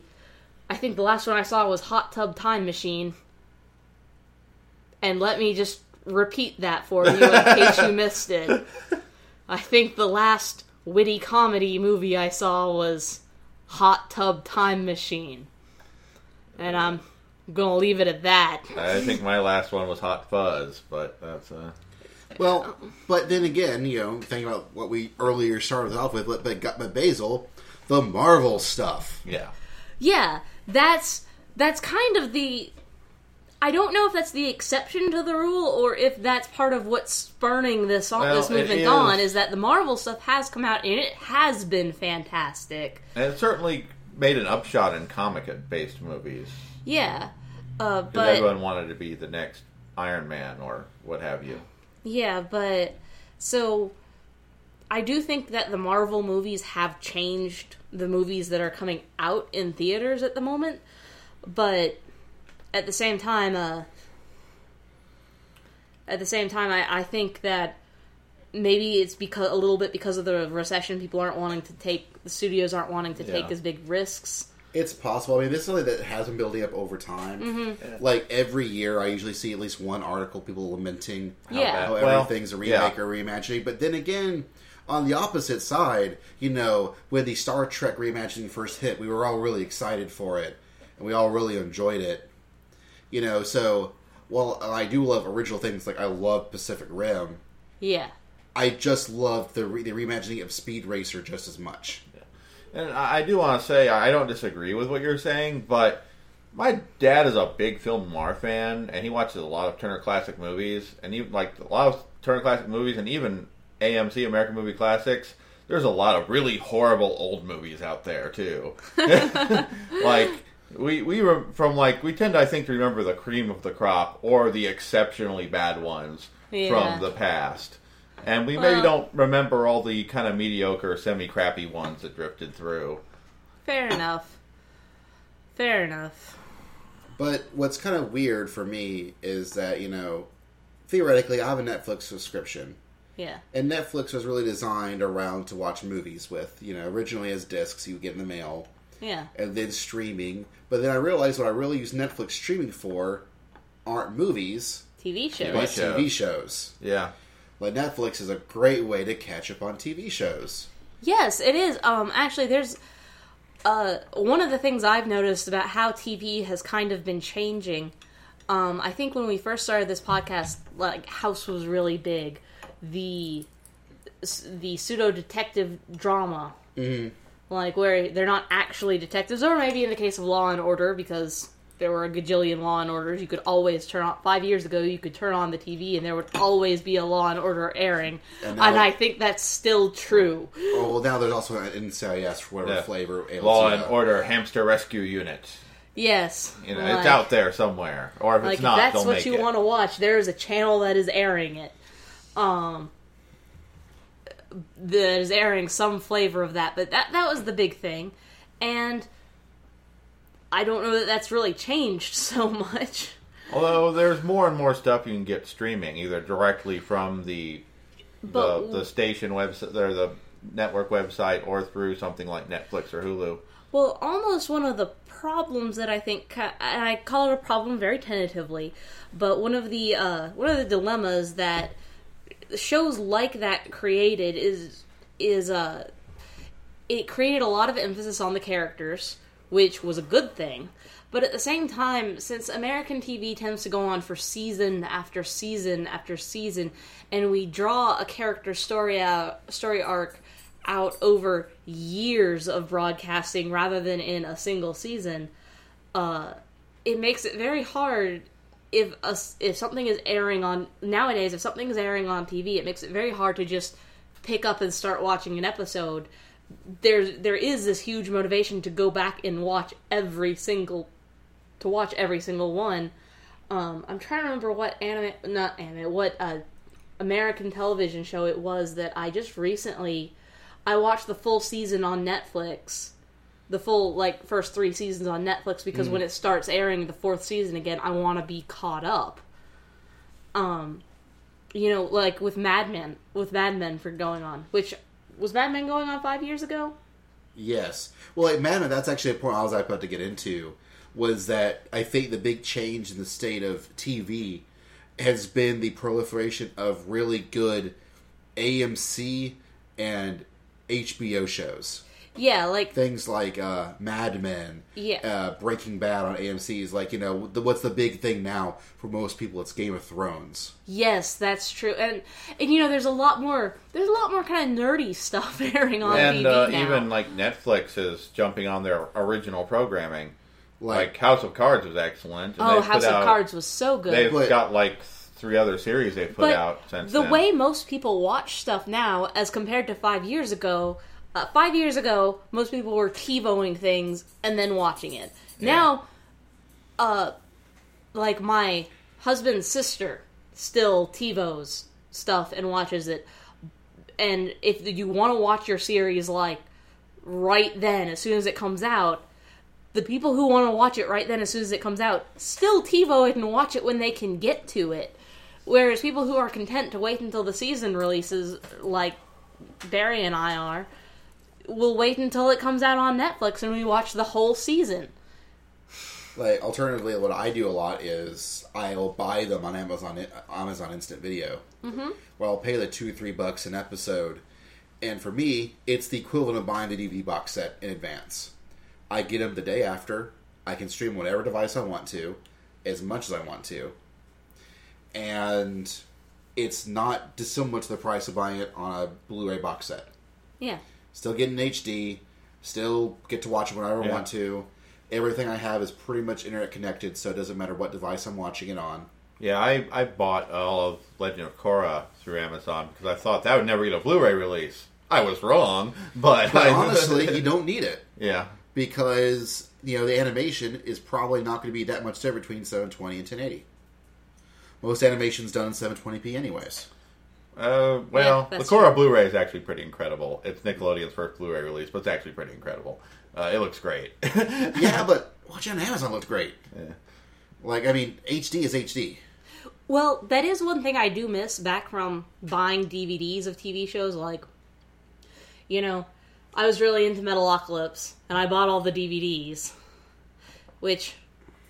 they have a few seasons of Metalocalypse up on... I think they just have the first one. I think Cartoon Network doesn't really get it, because I've noticed that Cartoon Network fairly recently put up a whole bunch of series, but they only put the first season. And so if you're trying to catch up, for example, the Venture Brothers. Venture Brothers now has this drastically convoluted plot going on with all these reoccurring characters, and if you missed a season or you missed an episode... they're probably going to make a reference to that thing that you missed, and you're not going to know it. I know Adventure Time's about at is in their 5th season, or maybe even starting their 6th now. I'm a little confused. But they've got season 1 on Netflix. Yeah, and if you're trying to watch it on Netflix for the purposes of catching up to know what's going on in the current season, it's like Cartoon Network doesn't get that that's what people are using it for. Now, I do think they have the complete Dexter's Laboratory. But that's old. That's old. That's very old at this point. And that's getting no new episodes, most likely. But my point is more just, I think Cartoon Network doesn't get it. But at the same time, when I was buying DVDs of TV shows, I bought Scrubs and I bought Metalocalypse, there would always be DVD extras. Yeah, that is, I think, the main reason to buy the DVD now. I love DVD extras. I love them so much, and you don't get those on Netflix. Right. You don't even get those on Redbox. And that was another reason why I actually then bought the Cora Blu-rays, because commentary on every episode, and lots of little making of and other little goodies. Yeah. And I like the commentary. I like seeing how they made things. I like that stuff. If it's something I really like. Like, there's plenty of movies I could just watch on Netflix and be done with it. And I'm like, oh, that was nice. But for some stuff I really love, I want the DVD or Blu-ray, and I want the making of. I want the director's commentary. When I watched Cabin in the Woods, I actually got that. I actually watched that from Redbox because it was just a few days before it came out on Netflix. But when I got Cabin in the Woods, I actually regretted the fact that. Well, I didn't so much regret the fact as I lamented the fact that I couldn't access any of the DVD extras on the Redbox edition, because apparently that's some sort of deal that the studios have worked out that the extras are not on the rent or streaming. Oh yeah, editions. That's got good extras. The commentary is good, and the making of stuff is very interesting. Because after I was done watching that movie, I super wanted to see the extras, but I couldn't because that's not the edition I had. If I wanted to see those, I guess I've got to buy the DVD or borrow it from somebody. Yeah. I guess I'm with a weird one that I don't usually do the extra stuff that often. Well, a lot of people don't. Yeah, I have heard people who actually produce this stuff make the comment that nobody really. Oh, I think it's. I think Scott Pilgrim vs. the World is about 5 commentary tracks. And one of them's literally the B-list actors. It's like Scott's roommate, the bitchy female friend, Scott's sister, and it's these are all the B-list characters, and they're even in there going okay, the day after premiere, we're all really hungover, and no one's ever going to listen to this commentary. Let's do this, But it's actually a pretty good commentary. Well, I think it's partially that I think the studio producers are wrong, that people do actually really super like the commentary, but the thing is that nobody thinks that it's worth shelling out an extra $30. About the exception, I think, maybe being Peter Jackson with the extended Lord of the Rings, which have more special features than you can imagine. And yeah, probably. I've seen them all several times because my mom loves those movies, and she will watch the movie, then watch the special features. Not all in the same day. Over a few days, you will watch all of this. I actually did sit down. I did go to a party where the entire point of the party was that we were going to marathon the entire extended edition of all 3 Lord of the Rings movies, and I can't even imagine. That was so lengthy that I can't even imagine tacking on the special features in addition to that. That was so much. Whereas I can't imagine watching the Lord of the Rings movies. Oh, Basil. I really like the first one. The other 2 sucked, but I really like the first one. I respectfully disagree, but I don't love them nearly as much as my mom does, though. Those are her movies. She loves those. There are some people who will argue that they are better than the books. I am not one of those people. I am simply recognizing that they exist. I'm also not the biggest fan of the books. Yeah. Ah. My mom falls into a category of she loves the novels, she loves the movies, and some of which for different reasons. But she enjoys both a good deal. Well, I do think that Tolkien was a genius. Yes. I think that is not up for debate. I actually arguably like the movies better than the books, because I honestly find the books kind of dry and boring in a lot of places. And that's... I don't know, that's just me. It's interesting, but sometimes it's very dry, and it's hard to slog through, and there's a hell of a lot of hobbits walking, especially in the beginning. And there's things I'll go, hey, at the movie for not including or doing different, but I generally find the movies easier to sit through. But yeah, I think with TV shows, I think it really this big thing for having these shorter, more compact, more impactful 12-season things like Mad Men and Game of Thrones that have more of an overarching narrative. Okay, you know what TV has started doing lately that is really irritating me? Is this thing that they do where it's still one season, but they're going to air 4 episodes now. Do And a then big break. they're going to do like this big break for like 3 months. And then they're going to air another 4 episodes. I can't stand that. That's actually the reason why I stopped watching several shows that I was otherwise enjoying, is because they were just so inconsistent with how they were putting out the episodes that, you know, my TiVo would get confused and not record them, and so I'd miss an episode, and then I'd be lost, and then I'd have to wait for it to come out, and... The mid-season breaks are a thing now. Well, the worst thing was, like, Gravity Falls, where we get an episode, and they'd be, like several weeks, maybe 2 weeks, maybe, 5 weeks before another episode airs. Yeah, no way of knowing. You know, and it's one of those things where I guess I'm really fortunate that I'm doing all this via Amazon, because I don't have the TiVo problem. It just eventually goes, hey, you bought an episode.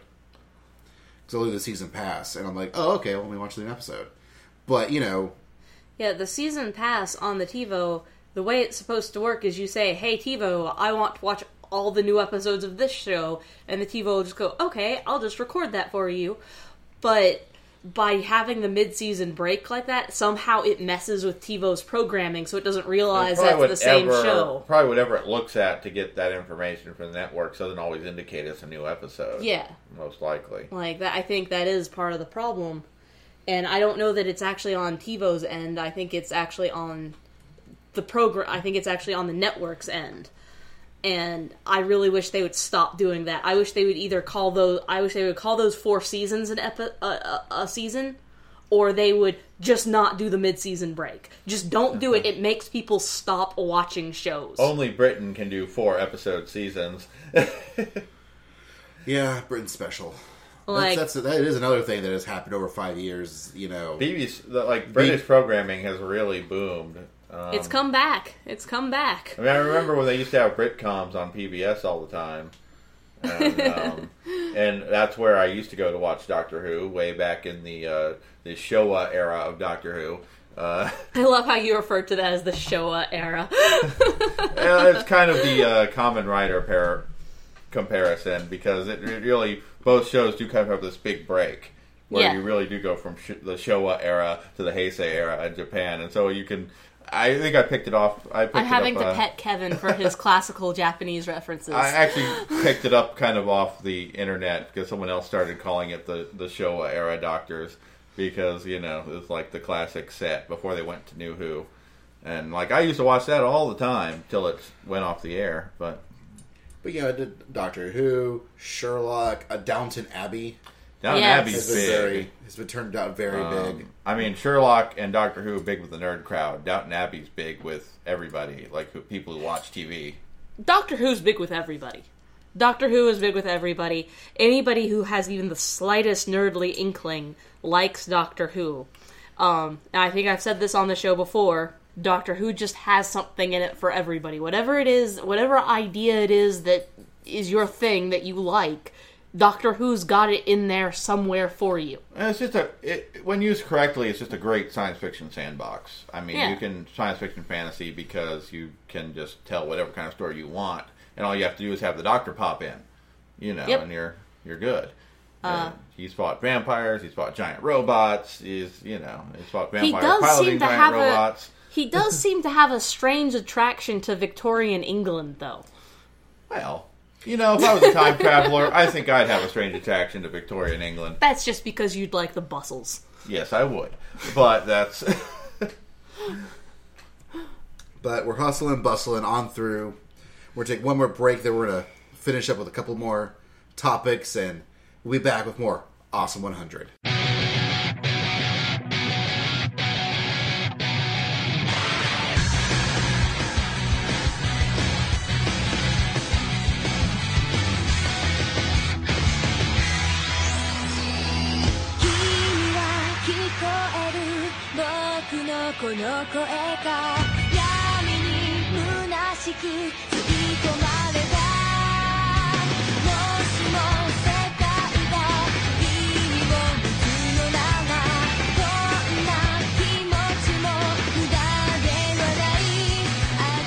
Welcome back to the Awesome 100. 100 episodes and 5 years of the OSMcast. 100! Yeah! In 5 years. Yay. So we started off with anime and manga, sort of our stalwarts. Our bread and butter. And then we went into TV and movies. They're sort of very simpatico topics. Yeah. And our last two topics are the more interactive things, which are conventions and video games. Let's start with video games and move into conventions. All right. So video games were a thing. What's a paladin? Silly Kevin, we're not talking about Blue Exorcist. Okay. So, as far as video games, okay, so 5 years ago, we already mentioned that 5 years Rock ago Band. we were playing Rock Band really hardcore. There's clearly been a movement from the elaborate controller to now the more motion-based controller, much like the Wii and the Wii U, but even more so repeated in that awful camera that I don't allow in my Kinect. house. The Kinect. Well, it's one of those things where, the devil's eyeball. 5 years ago, Microsoft successfully put in their bid to be the next generation console.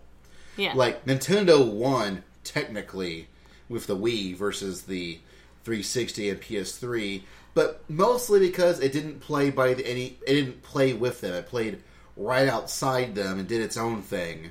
It seems to me Nintendo's strength is giving you something awesome and not the way you expect. That sadly has not done well for itself with the Wii U at all, but it did really do really, really well for the Wii. Whereas the 360 and the PS3 sort of, took the more traditional console battleground, and at least as far as America goes, won. Europe and Japan is different stories, but in America, Microsoft won. Yeah, At least this round. I have multiple family members who are not into video games at all whatsoever, but they have Wiis, and they have Wiis, and like one of them even has the Wii U, mostly just because she bought it a little bit later on in the game. But she wanted a Wii because she went to one of her friends' houses, and they had one, and these are middle-aged women. Which I think was part of Nintendo's success and folly, if you even want to call it that. In that I think that they didn't really they made a gaming system that appealed to a much broader audience, but it wasn't necessarily geared towards what hardcore video gamers wanted. Yeah, there was a big appeal to the casual gamer. And so, for a lot of people, this was good, and for a lot of people, this was bad. But it simply was what it was. It was very hard to convince Nintendo to put out some of the more serious gamer titles. Like Xenoblade Chronicles is a good example. Well, that's also a case of Nintendo did not remotely try to keep up with graphics at all. Like, it was still an SD system, because at the time, high-definition TVs were not the norm. But over the course of these 5 years, they are now defaulted the norm. They're literally the norm because you cannot get not HD TVs anymore. Not easily. 5 years ago, I had a top-of-the-line HD TV. And, last podcast when I looked at you and said, Basil, there's nothing awesome going on in my life right now. One of the things that had gone awry, in addition to my PlayStation 3 breaking fairly recently, was also a few weeks before my TV broke, and I had to go out and buy a new one. And even though I had a 1080p television beforehand, now that I had this new 1080p television that's the same size as the old one, it still looks so much better that it actually made me wonder if I really had HD before. Just because the quality is just so much... It's just so much greater on it that I can barely even express it. I felt like I must have been duped, when I bought my TV 8 years ago, but then I recalled that it was top of the line 8 years ago, and technology has just progressed so far in that time span. And it's been to the detriment of a lot of gaming companies just to keep up with the graphics demand. Yep, Nintendo even discovered it this year with there are games with the Wii U, they suddenly were like, wait, making HD resolution graphics is way more art intensive than anything they've done before. Yeah. Just, we'll realize that, you're looking at a 480p versus a 1080p. You're like, you're doubling plus the resolution of those images. Yeah. And all those pixels have to be filled, and everything is now so much higher clarity than you've been used to before. Yeah, HD pixels are serious business. They're not easy. Even in 780, even in 780p, there were a lot of techniques. Oh, sorry, 720. Even in 720p, there were still a lot of techniques and things that they did where they were sort of kind of counting on a little bit of the motion blurring to make you not notice some of the imperfections and impurities. Oh yeah, a lot of PS3 games still only go up to 720. Well, so do Xbox games. I mean, in reality, a lot of them aren't even that. They're actually like weird, like 612 or 548. They just stretch out. The resolutions that the game's actually running are not always resolutions outputted. I have noticed that Tokyo Jungle, whenever I turn on Tokyo Jungle, my TV informs me that it's switching back down to 720. Yeah, because most games, it's easier to make the stuff in 720p than it is 1080p, and a lot of them will not do it. Most HD games are going to be 720p resolution and are optimized for like 60 frames a second. Yeah. So like having a high hertz TV isn't actually going to help you for games. It will, just not with your games. Yeah. And it's also a case of, like, unless it's theatrical anime, almost all anime is done 720p. Yeah. Like, even stuff like Crunchyroll on websites, they have a 1080p option just to shut up nerds. Yeah. Like, they're still getting a 720p signal. They're just, it's in quotes, 1080p, unquote. Like, so, 720p, up until possibly this next generation, is still, by and large, the de facto standard. Yeah. Now, this new generation looks like 1080p is now could become the standard. But the new systems are more powerful because they're having to meet that standard. Well, no, they're brand new. And they're using the latest hardware, and it's big, it's smaller and more powerful and shiny. And we've had like the longest video game console generation, like almost ever. Yeah, like this. The duration of this current generation of consoles, I remember back when I was working at a video game store, and the turnover of consoles, and we were sitting there going, well, the PlayStation 2 had a pretty long run. The PlayStation 3 has had a longer run than the PlayStation 2, it seems. Well, it did, because the Xbox is like 7 years old. Yeah. The Wii and PS3s are 6 years old, and usually it was a 5-year cycle. Yeah. And Sony's still putting out PS3 games, but they're getting ready for the launch of the PS4 and the Xbox One, and the Wii U came out last year, and we're about to see this brand new thing. And what is neat about console generations that every time there's a new generation, everything starts back at zero. With the GameCube, Nintendo was on bottom. With the Wii, they became out on top. And Wii U, now looks like they're going to be back on bottom again. At least as home consoles go. Portables are a completely different story. Yeah. Whereas now the big fight is going to be between PS4 and Xbox One. And it's going to be interesting because the Xbox One, Microsoft announced a whole bunch of crazy things that no one wanted. PS4 then announced said, we're not doing any of those crazy things that you don't want. And now Microsoft, one by one, is saying, okay, all those crazy things, never mind. That crazy thing, never mind. You want to play, any game you plug into the system? Okay. You want to not have to plug your Kinect in anymore? Okay. They finally got rid of that? Well, you still have to buy one. You just aren't required to plug it in. Darn. And this is, I think all this is honestly because I think it was E3 that. Yeah, I don't necessarily like. I think I need to use this term for dramatic effect, even though it's not one I normally like to use. But Sony essentially slut-shamed them in front of the world.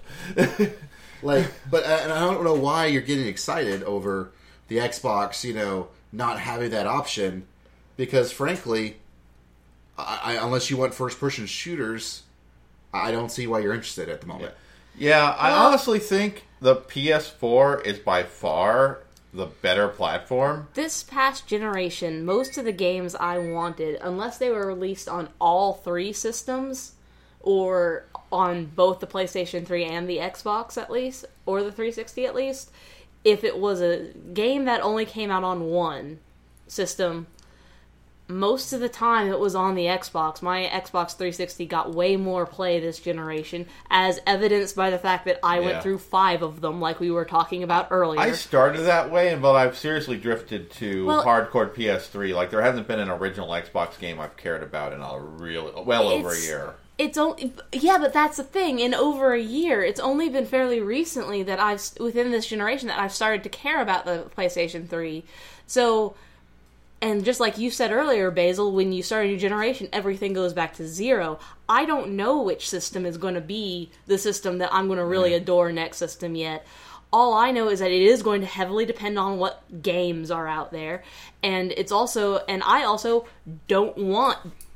So I don't want a corporation having a camera into my house. Like, I really wish Microsoft would just realize that this feature that they want, that they keep wanting to try to give me, I don't want. Like, I don't want it on my laptops. I always turn off the webcams on my laptops and actually put tape over them. Even my iPhone with its camera, I always set it in places where it can't see anything, or I set it down in different ways, just because I just don't want cameras in my house. Well, I guess my thing is that when we started this current generation before the new one starts, Microsoft went out of their way to obtain awesome Japanese games. They got Mistwalker to make Lost Odyssey and Blue Dragon. Yeah, they got the exclusive rights to to Tales of Vesperia. Okay, and admittedly, I blew through 2 of the 5 Xboxes just on Vesperia alone. Yeah, like early Xbox had some good games like that. Whereas this time, it looks like Microsoft's not doing that. They're not even launching it until next year in Japan. Oh, Japan really doesn't like Xbox. They warmed up to the 360 a little, but because of Vesperia. Well, it depends. Like, some aspects of the Japanese really like. The hardcore shoot-'em-up fans really went to the Xbox 360. And the people who are like the reverse of me, the American import gamers in Japan, they like the 360. But by and large, you're right. The Xbox flopped terribly, although it did better than the Xbox. Yeah, it warmed up to the 360 a little, but it didn't do nearly the numbers that the Wii and the PS3 did. But right now, it looks like Microsoft really isn't trying, and looking at the games. And so, if I want my awesome Japanese games, they're going to be on the PlayStation 4. Or on the PlayStation 4 or the Wii U. Or, as it's becoming more and more obvious, the 3DS. Yeah. Yes. The 3DS is really becoming like a super dominant gaming platform, especially if you like Japanese games. Now, when the PS4 comes out, that might change things. But... right now it's looking more like, and I'm looking at the games that are coming out on Xbox and the games that are coming out on PS4. Let's also not forget the emergence of the video game market onto the iPhone, and through the iPhone onto just about every smartphone.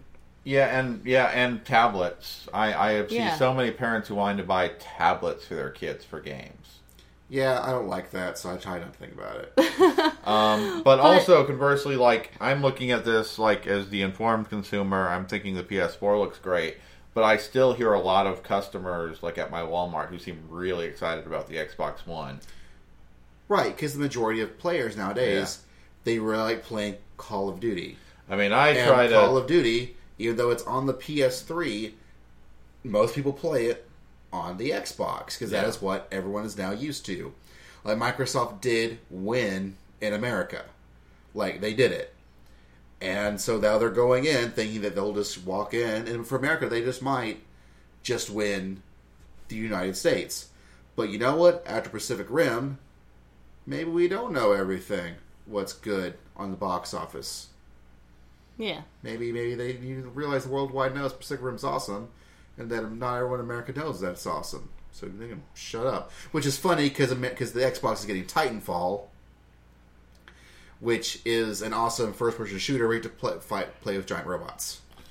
That's okay. We're bound to get an Attack on Titan game that's good. They're making like 4 or 5 of them for different platforms. But yeah, I mean, like, iOS and Android do have games on them. Yeah, they do have games on them. They, like, a lot of, like, Squaresoft is releasing a lot of their old school games on there, and they're not the only company that's doing that. They're just the one that I know and can think of. In addition to that, there's also, like, all just, like, the little games. Angry Birds is, of course, the one that everybody knows. There's Triple Town. Candy Crush is the ridiculously popular one Yeah, now. Candy Crush is the dominant Candy Crush thing can go in the to world. hell. But yeah, that's... But, you know, if you think about those games, while they may kind of annoy you, Basil, you know, think about the games that we played back when we were playing Nintendo games, like things like Yoshi's Cookie and Tetris. You know, a lot of these really simple games were, in fact, the foundation of gaming. They were, in fact, where a lot of people start. And so I actually think that maybe this big rush for graphics, this big rush for greater and greater stories, almost sometimes seems, while it's something I really enjoy, it's something that almost seems to miss the point of simply a game, and it's something that these iOS games or these app games are getting. Well, my counterpoint to that is that no. What they're doing is they're taking pre-existing fun game concepts and they're turning them out into money-making machines. Well, I really like Robot Unicorn Like- Attack. Well, yeah, Robot Unicorn Attack is awesome, but that's more of a real game. Okay, let's go back to the biggest game right now is Candy Crush Saga. Okay, It's a match 3 Bejeweled type game. Oh, okay. Now- I've never played it. I don't know. Well, that's good. You don't want to. No. Because what they do is, for the first several hours you play the game, when they get hooked, it's a true match 3 skill-based game. Mm-hmm. Then, before you know it, it becomes a pay-to-win game. Now that's something that is happening that I don't like. I don't mind the freemium games, but the pay-to-win games. Right, but that is becoming Yeah. the dominant Like, I platform. played a little bit of DC Universe Online on and off, and I bought a couple of the expansions because I thought it sounded neat what was included. But the game is essentially free. Like, for example, with Robot Unicorn Attack 2, which is the newest version of that game, I love that game. you can just play the game and be fine, and you can unlock things, and you don't have to spend any money. But if you want to buy like the songs, Yeah. so that you can customize your experience, you can do that. You can buy more power-up points for power-ups, so you don't really need to, but it's there if you want it. But they're optional things, and that's cool. But the dominant stuff is stuff like Tiny Tower, and even unfortunately, like we were playing, Final Fantasy Airborne Brigade for a while, Yeah. and that was also really a pay-to-win game, where in order to like be one of the top people, would actually really start ranking. You see, I didn't have to pay all that much. I did pay like $1, like every couple of days. Over several months, that adds up. Yeah, I guess it does. But Like- I felt like it was. I felt like it wasn't a lot. I was enjoying it. But yeah, that's the insidious part. Because you're right. You play like every couple of days.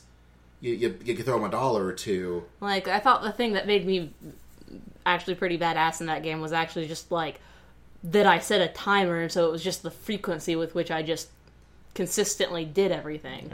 Like, but But it By was a the huge time sink. but by the time you're done, you've probably spent more money than if you'd bought it as a $30 game Yeah. on the DS or 3DS.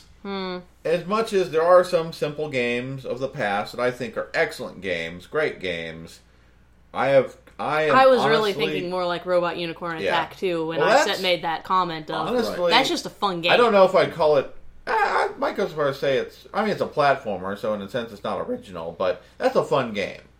Like everything about Yeah. that game is Triple engaging. Town is a fun game. And and the way Triple Town works is, you download it, and at first you have 300 moves that you can make. And then after that point, you have to wait 3 minutes in order... Is it 3 minutes or... I don't know, because it was like $3 to play unlimited. Yeah, So- and then it's not expensive if you just want to just buy it to play the unlimited. And they've now included other features where if you want to buy like animals and things to hop around your town, you can, but you don't have to. You could just play the game. You could just play the game without any of that stuff. Right, and sadly, unfortunately, the inverse though is that what quote unquote everyone's playing now isn't Triple Town, it's Candy Crush. And That actively uses like casino, methodology, like flashing lights, reinforcing music, and to get you to keep But buying and spending more. the point I was trying to make is, as much as I love some of those games, as time goes on, and it didn't even honestly wasn't even all that long, I realized I'm mostly into video games as a storytelling medium and as an artistic experience. Mm-hmm. And that's my main dislike of these casuals. I want to play a game that's going to get me involved in the story. I want to play a game that's going to show me beautiful things, or even horrible things that are beautiful. I remind you, one of my moments of awesome was Journey. Yes. Which is, that involves you in the story. It is all about the beautiful storytelling. Or even very recently for me, I played through The Last of Us, and that's a post-apocalyptic game with no bounds or grays. I mean, it's bright, vivid colors. It's full of abandoned building porn. Seriously, I know somebody who loves that sort of thing. It's full of abandoned building porn. I know somebody too, and I actually love that sort of thing too. Like, abandoned buildings are gorgeous, especially when they've been taken over by nature. Yeah, and there's a lot of that. And as soon as you get out of what's closest thing to a civilized place in the game, which isn't that long, the abandoned expanse is gorgeous in that game, and it's got a good, compelling story written into it, and it's a good, beautiful setting. But I guess my point is there are good cell phone games. I'm not going to say that they're not. But right now... But you still have to recognize the emergence of the cell phone as a gaming platform equal to... Well, I wouldn't say equal to the 3DS, but on par with probably what the Game Boy SP was. Well, no, I mean, as far as money being made goes, it far exceeds. Yeah, I mean, certainly the 3DS, cell phone, or Vita, or PSP, smartphones. The problem is that right now it can be a force for good or evil. Yeah, and more often than not nowadays, it feels like it's getting more and more used for evil rather than good. Certainly, with the omnipresence of smartphones and even the rise of tablets ownership, it's so easy to it's easy to put games on that. People throw games up on there that are, you can make a variation of the Match 3 or, any things like that. I've seen a few things that are obviously games made from RPG Maker, and that's not necessarily a bad thing. I've played some good games made by RPG Maker. Yeah, I was about to say, I've actually downloaded a few cell phone games that were only $2.99 for this RPG it's short, but it's a fun little RPG. Well, I've seen some that are just obviously just thrown together real quick and are okay, this is a thing. This is disappointing now. But, I've also played some games. Like I said, I played some that are obviously just made in... Well, heck, I think the last couple of Penny Arcade games were made in RPG Maker. They had a custom engine to actually finish it, but I think they were literally making the environments in RPG Maker. There was some of the stuff where I don't know how they did it. I don't know how they coded it, because I know I don't know how to do that in RPG Maker. But But, then those were honestly pretty good. But, that's... So let's get to our last topic now. Conventions. Conventions. Well... The thing that I think, for us, in the past 5 years, has probably changed the most. Yeah, for us go personally, to conventions? Before I started the OSMcast, I was honestly starting to get burnt out on conventions. We enjoy anime conventions. When I was going as just a regular attendee, I'd go to the occasional panel here and there. I'd go to the deals room and hang out with friends, and just be like, oh man, I'm at a con. But it was starting to the point where I'm like, well, I'm at a con. Oh, well, that's fun. Been there, done that. Went to a big con. Oh, well, it's a big con. Like, I was really, I was getting kind of jaded and burnt out, and I just really wasn't enjoying myself. And then when I started with the OSMcast, I realized, wait a minute, I can podcast about these things. I should go and I should cover these things. I should go to go to panels, find out what's doing, like start thinking about things critically. How is our dealer's room laid out? How was the selection? How's the crowds? Blah blah blah. Yeah, I remember our first couple of con reports. All we talked about was the dealer's room.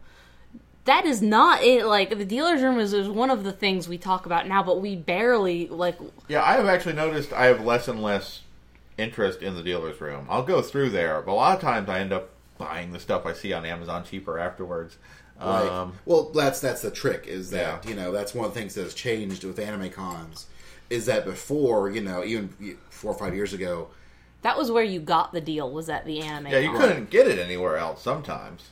Yeah, if it wasn't even if either it was something that you literally could not get anywhere else, or it was something that it was so much cheaper to get it at the anime convention rather than trying to order it or find it or import it. Yeah, now if I buy something from dealer's room, it's either just something that really catches my interest that I haven't seen anywhere else, or it's something that's like an out of print, like Overman King Gainer or Devilman Lady, or at the last Otakon I got the two Oniami's Pat Labor movies that are like with the booklets and all the extras that were really expensive when they first came out, and I got them cheap. Well, 10 years ago,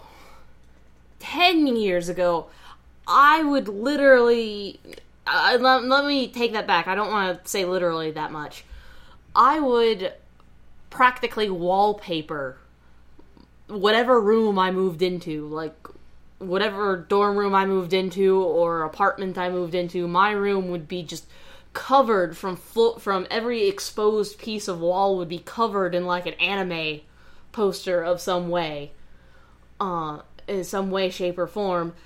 And then something like just snapped in my head, and I suddenly decided that, unless that is a painting or something truly beautiful, I don't necessarily want to put it up. I don't want to put it up just because it features a bunch of characters that I like.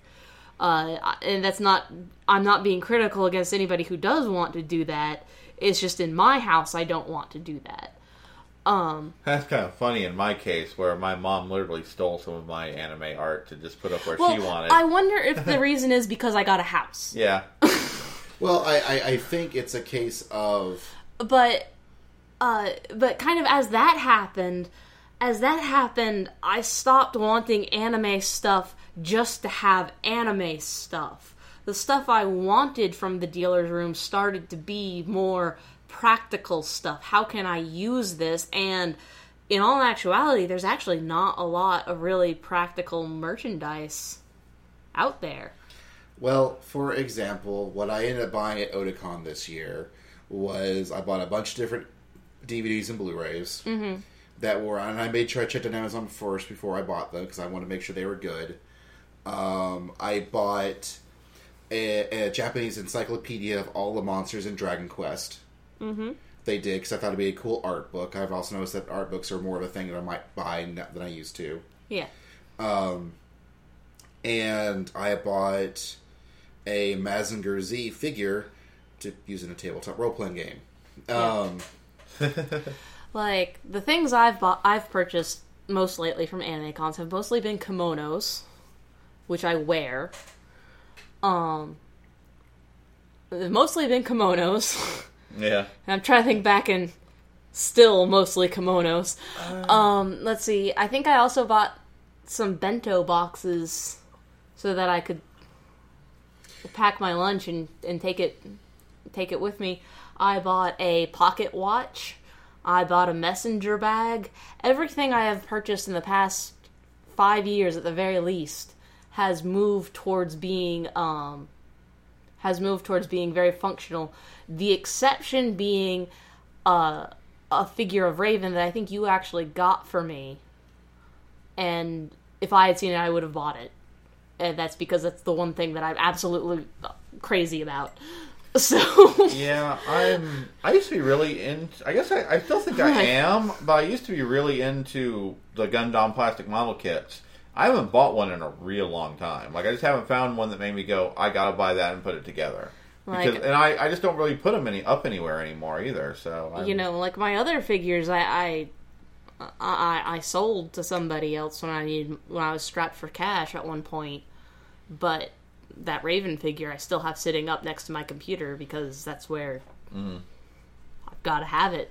Oh, and the pencil boards you got me, which I actually use as pencil boards, which is what they're for.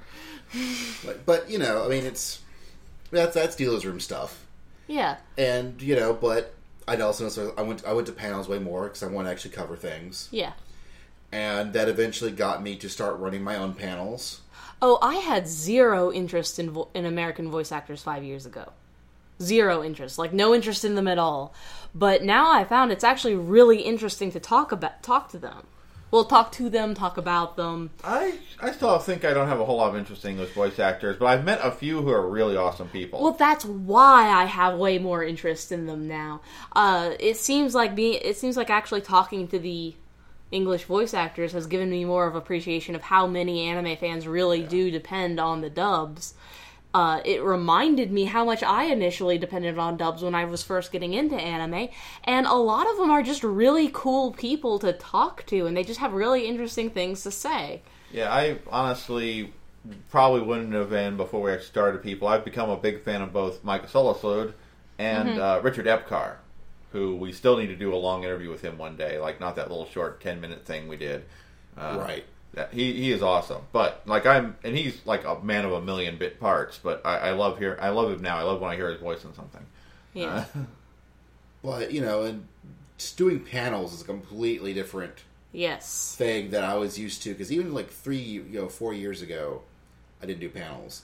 It's only been in the past like 2 or 3 years.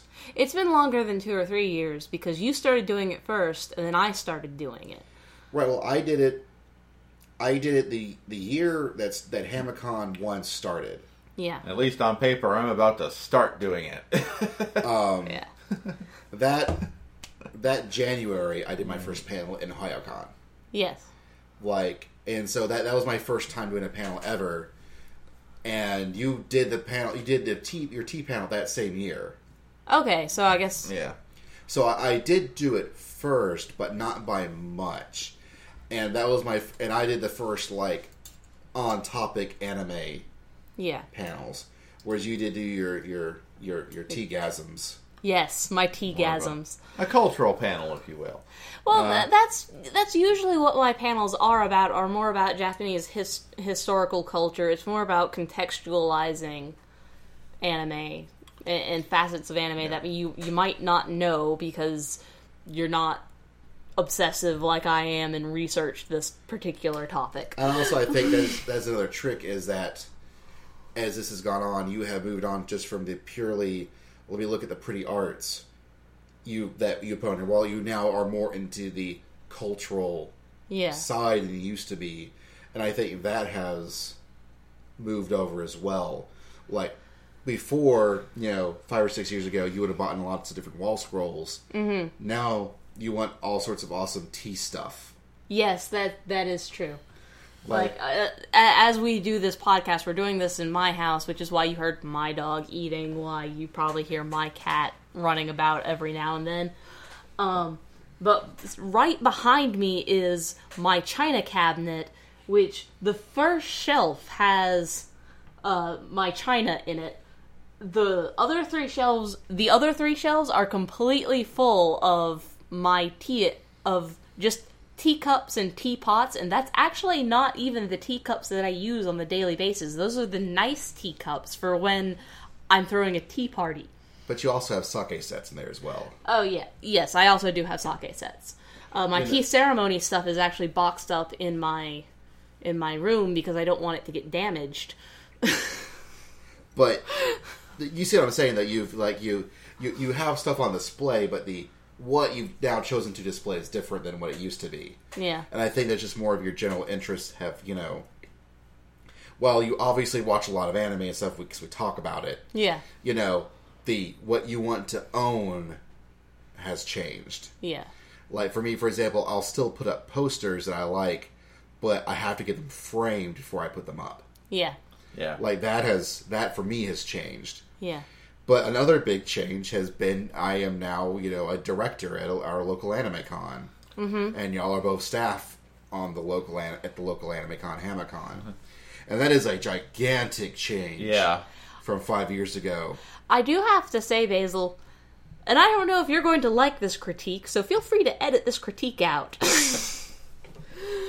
Feel free to edit this critique out if you think it's going to be too hard, but it seems a little bit, to me, like 5 years ago when we first started this podcast, it seemed like you were searching for your thing to show the world how awesome you are. It's a little bit like you were on your quest to try to show, hey, I'm Basil, I'm awesome. And you're my best friend. You are Basil, and you are awesome. But it seemed a little bit like you were starting the podcast partially to show everybody else. But now, here we are 5 years later, you're the director of the local anime convention, you do have a podcast, you go to conventions, and you get me into the sweetest parties at the conventions. I think everybody knows you're awesome now. And I think it's actually not really... And I think the OSMcast has helped that a little bit. But it's been more like doing the OSMcast has been the thing that you did that got your name in the door or your foot in the door, and now you have been awesome, and now you've moved on, so that now you're doing the OSMcast more as and I'm also doing this OSMcast to keep everything on track and to keep everything streamlined. Does that make any sense? It does. I don't know. One of the major reasons why I wanted to do the OSMcast, and I've been so gung-ho about the OSMcast, is because I do have things to say. Yeah. And I hope that eventually at some point people would actually like to hear what I say. Yeah. But it came with, before the OSMcast, I've been a fan of anime and video games for years upon years upon years. Yes. Most of them on my waking, cognizant life. And I think that's more what I was trying to get at. More what I was trying to get at. It's that you were trying to leave an imprint on anime culture. But it was, I guess, but it's more of I needed something more than just watching it. Yes. I needed something, not just because I want people to hear me, but because I had things I needed to get out. Yeah, you'd been doing it. Form. You'd been doing it so long. You were the president of the Huntsville, Alabama Anime Society for 10 plus years before you even started the OSMcast. You actually stepped down, not so that you could start the OSMcast, but shortly after. Actually, no, you were still the president of that club when we first started. Right, I did step down to focus more on the OSMcast. Mostly because I didn't want to deal with the club stuff. Because I decided that, for a long time, I was, being the president of that club was sort of, the social thing I wanted to do. But then I decided that I wanted to do this podcast because I decided at that point I did want to be more of a critic. I wanted to think about things more than I had before. It wasn't enough to just enjoy something. It was, I need to figure out why I was enjoying what I was enjoying. Yeah, you start evaluating it, start thinking about it way more than anyone really should. Yeah, you needed a venue in order to really get into it, more so than just being the leader of an anime club, because you weren't getting into it to... gosh, this is such a complicated topic. I'm trying to explain it. Okay, it's not that you were the president of an anime club, but you didn't want it didn't seem to me like you necessarily wanted blind followers. You didn't want people who adored you. You didn't want people who hung off your every word. You wanted to get into, and I'm hesitant to say into the industry, because it's not so much the anime industry that I think you wanted into, but I think you wanted to get into the fandom industry. Does that make any sense? Sort of. I see what you're trying to say. Like, at the same time, you were also tentatively writing articles for various other anime blogs. You wanted just what you said, to critically look at what you were saying, analyze it, let everybody else know what the conclusions you'd come to, the thoughts that you'd had about it, because you had invested more time thinking about it than your casual person.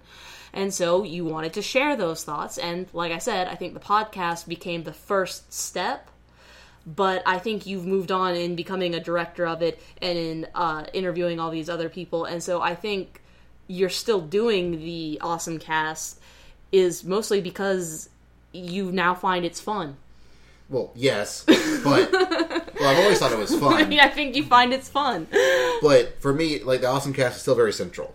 Okay. Like, even though I'm because for me, honestly, being director of the Anime Con, or a director of an anime con, is not entirely dissimilar to the whole running the anime club thing. Yeah. Like, honestly, if I were to quit the OSMcast and just did HamaCon, that really wouldn't help me any. Yeah. Like, what I get out of the OSMcast and thinking about things, doing panels helps, but it isn't the same thing. Okay. Like, honestly, if I had to give one up, I think I'd rather give up HamaCon before OSMcast. Don't give up HamaCon, you're so good at it. I didn't say I was going to, and I don't have to. There's no reason for me to. But, I feel the OSMcast, for me personally, is still a more important thing than just running HamaCon. I'm not saying that running HamaCon, helping to run HamaCon, is awesome and amazing, and it's very important, but it's, Again, I've ventured us into, like, a delicate topic, so I apologize for venturing you in there, and you can edit this out if you don't like it. Meh, I'm lazy, and that's all on Anna, and she probably like, well, no, it was here. We've talked about it too much to edit out. But nothing I don't mind. So I have little to contribute to that. I'm just kind of here because, I don't know, Basil seems to think I have good things to say sometimes. You do have good things to say. You do, and also that's the reason why, I can't just run an OSMcast by myself. Kevin, there was a reason why when I finally decided to start doing my actual anime panels, why you were the first person I turned to and said, "Hey, Kevin, come help me." And I do apologize that I ended making you put together the slideshow part while I had to frantically run off and go do other stuff. Well, you had a crap ton of panels, and at least I presented you with outlines and research materials and that I've already done. And we had talked about it some beforehand, so I wasn't completely in the dark of what to.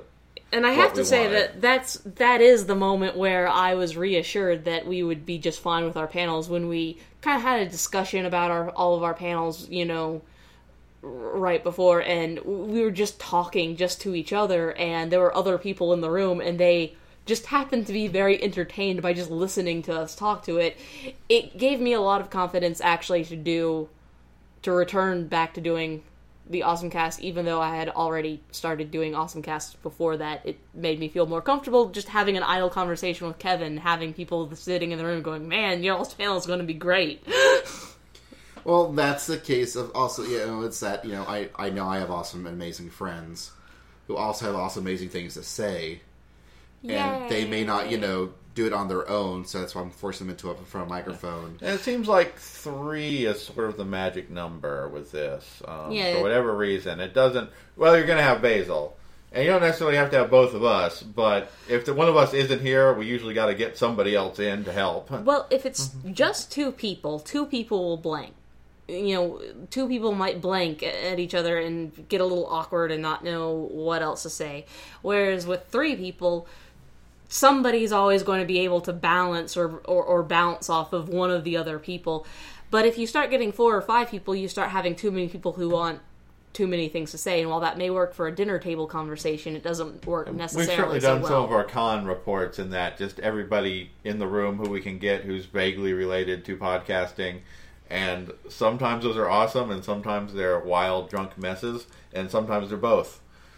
It's also a case of, with Kevin and myself, sometimes we'll like different things, so we tend to like the same thing. Yeah. There are many times the same reasons. Yes. And whereas, for you and I, they can be, we'll like the same things, but for entirely different reasons. Yes. So we kind of always need like a balancer at least, someone who's going to say something a little different or push us in a different direction than we're thinking. But, it's not entirely separate subject. Not entirely separate. One of the greatest benefits of doing the OSMcast is meeting and making a ton of new amazing friends over the years. Yeah. Like meeting the guys to the Akihabara renditions who eventually turned into Seishin Con, a con themselves, and where they chose to run the con was more important than doing a podcast. Our fellow Tennessee, podcast in arms, the Chainsaw Buffet. Oh, those guys are great. Like, John, Dylan, and Charlie, they are my buddies. They are podcast blood brothers. Eventually Charlie and I plan on doing a whole separate thing called 105 of the Bays, where we're going to do a morning talk show-esque thing. That's going to be awesome. And, we've hopped in on their podcast. They've hopped in on our podcasts. We've shared people back and forth. Doug hasn't really had a chance to really meet them yet. I did get I am now buddies, more or less. I like to think I'm buddies with AWO. With, Gerald and Daryl and Clarissa. Yeah, they seem to put up with us anyways.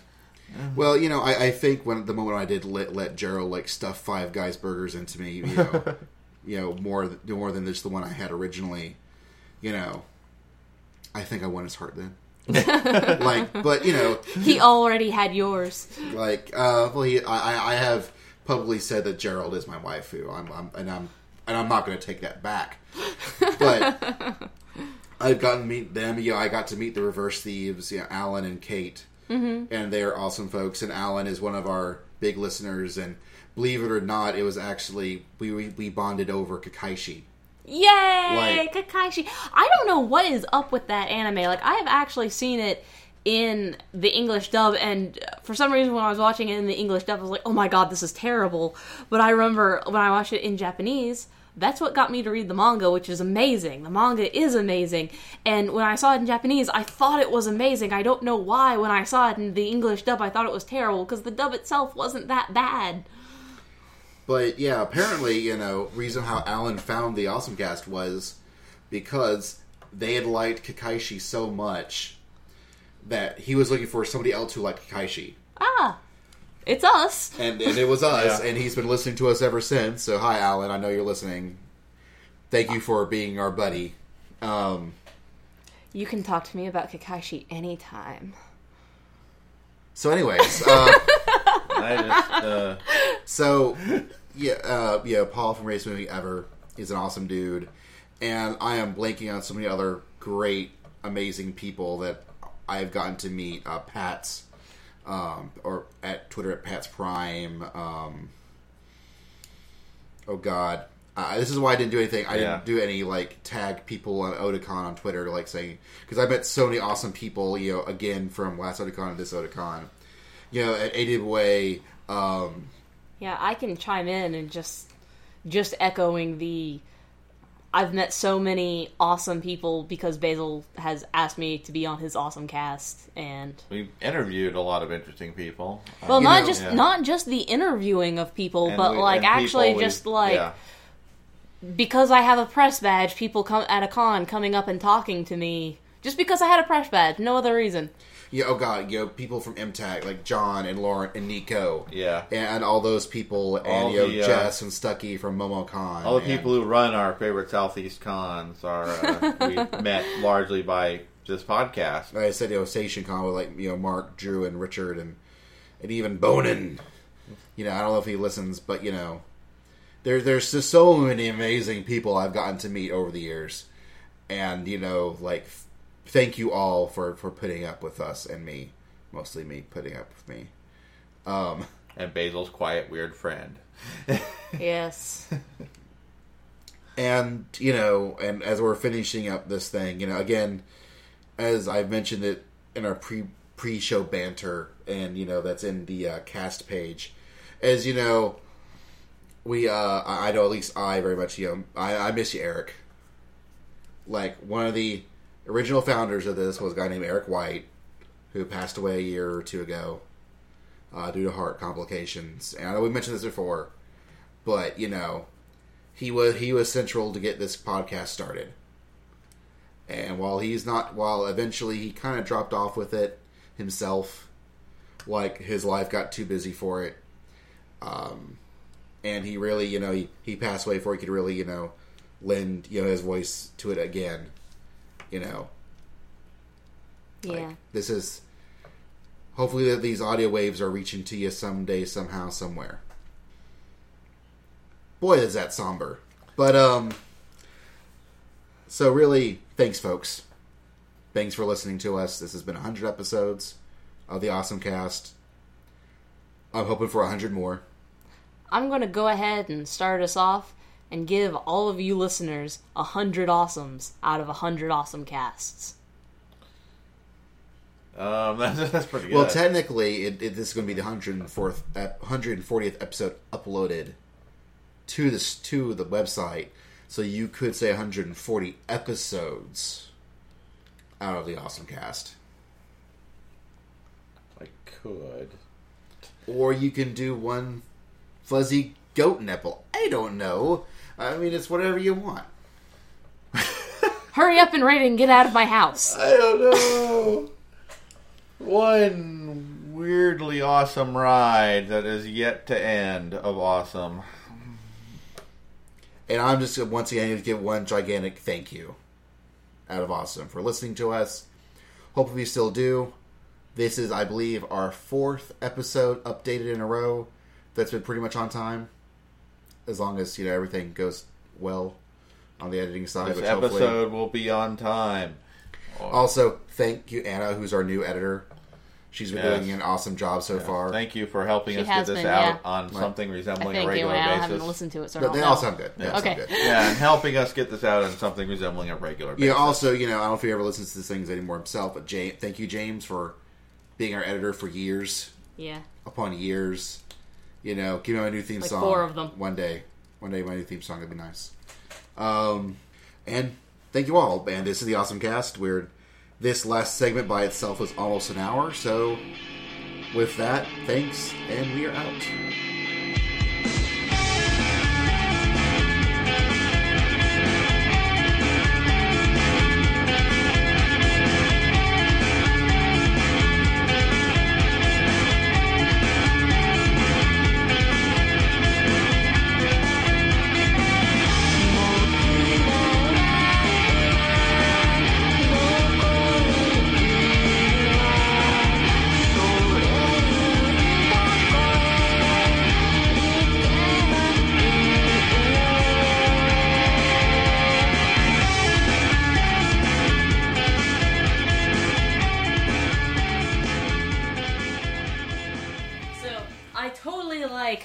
relate to Salieri.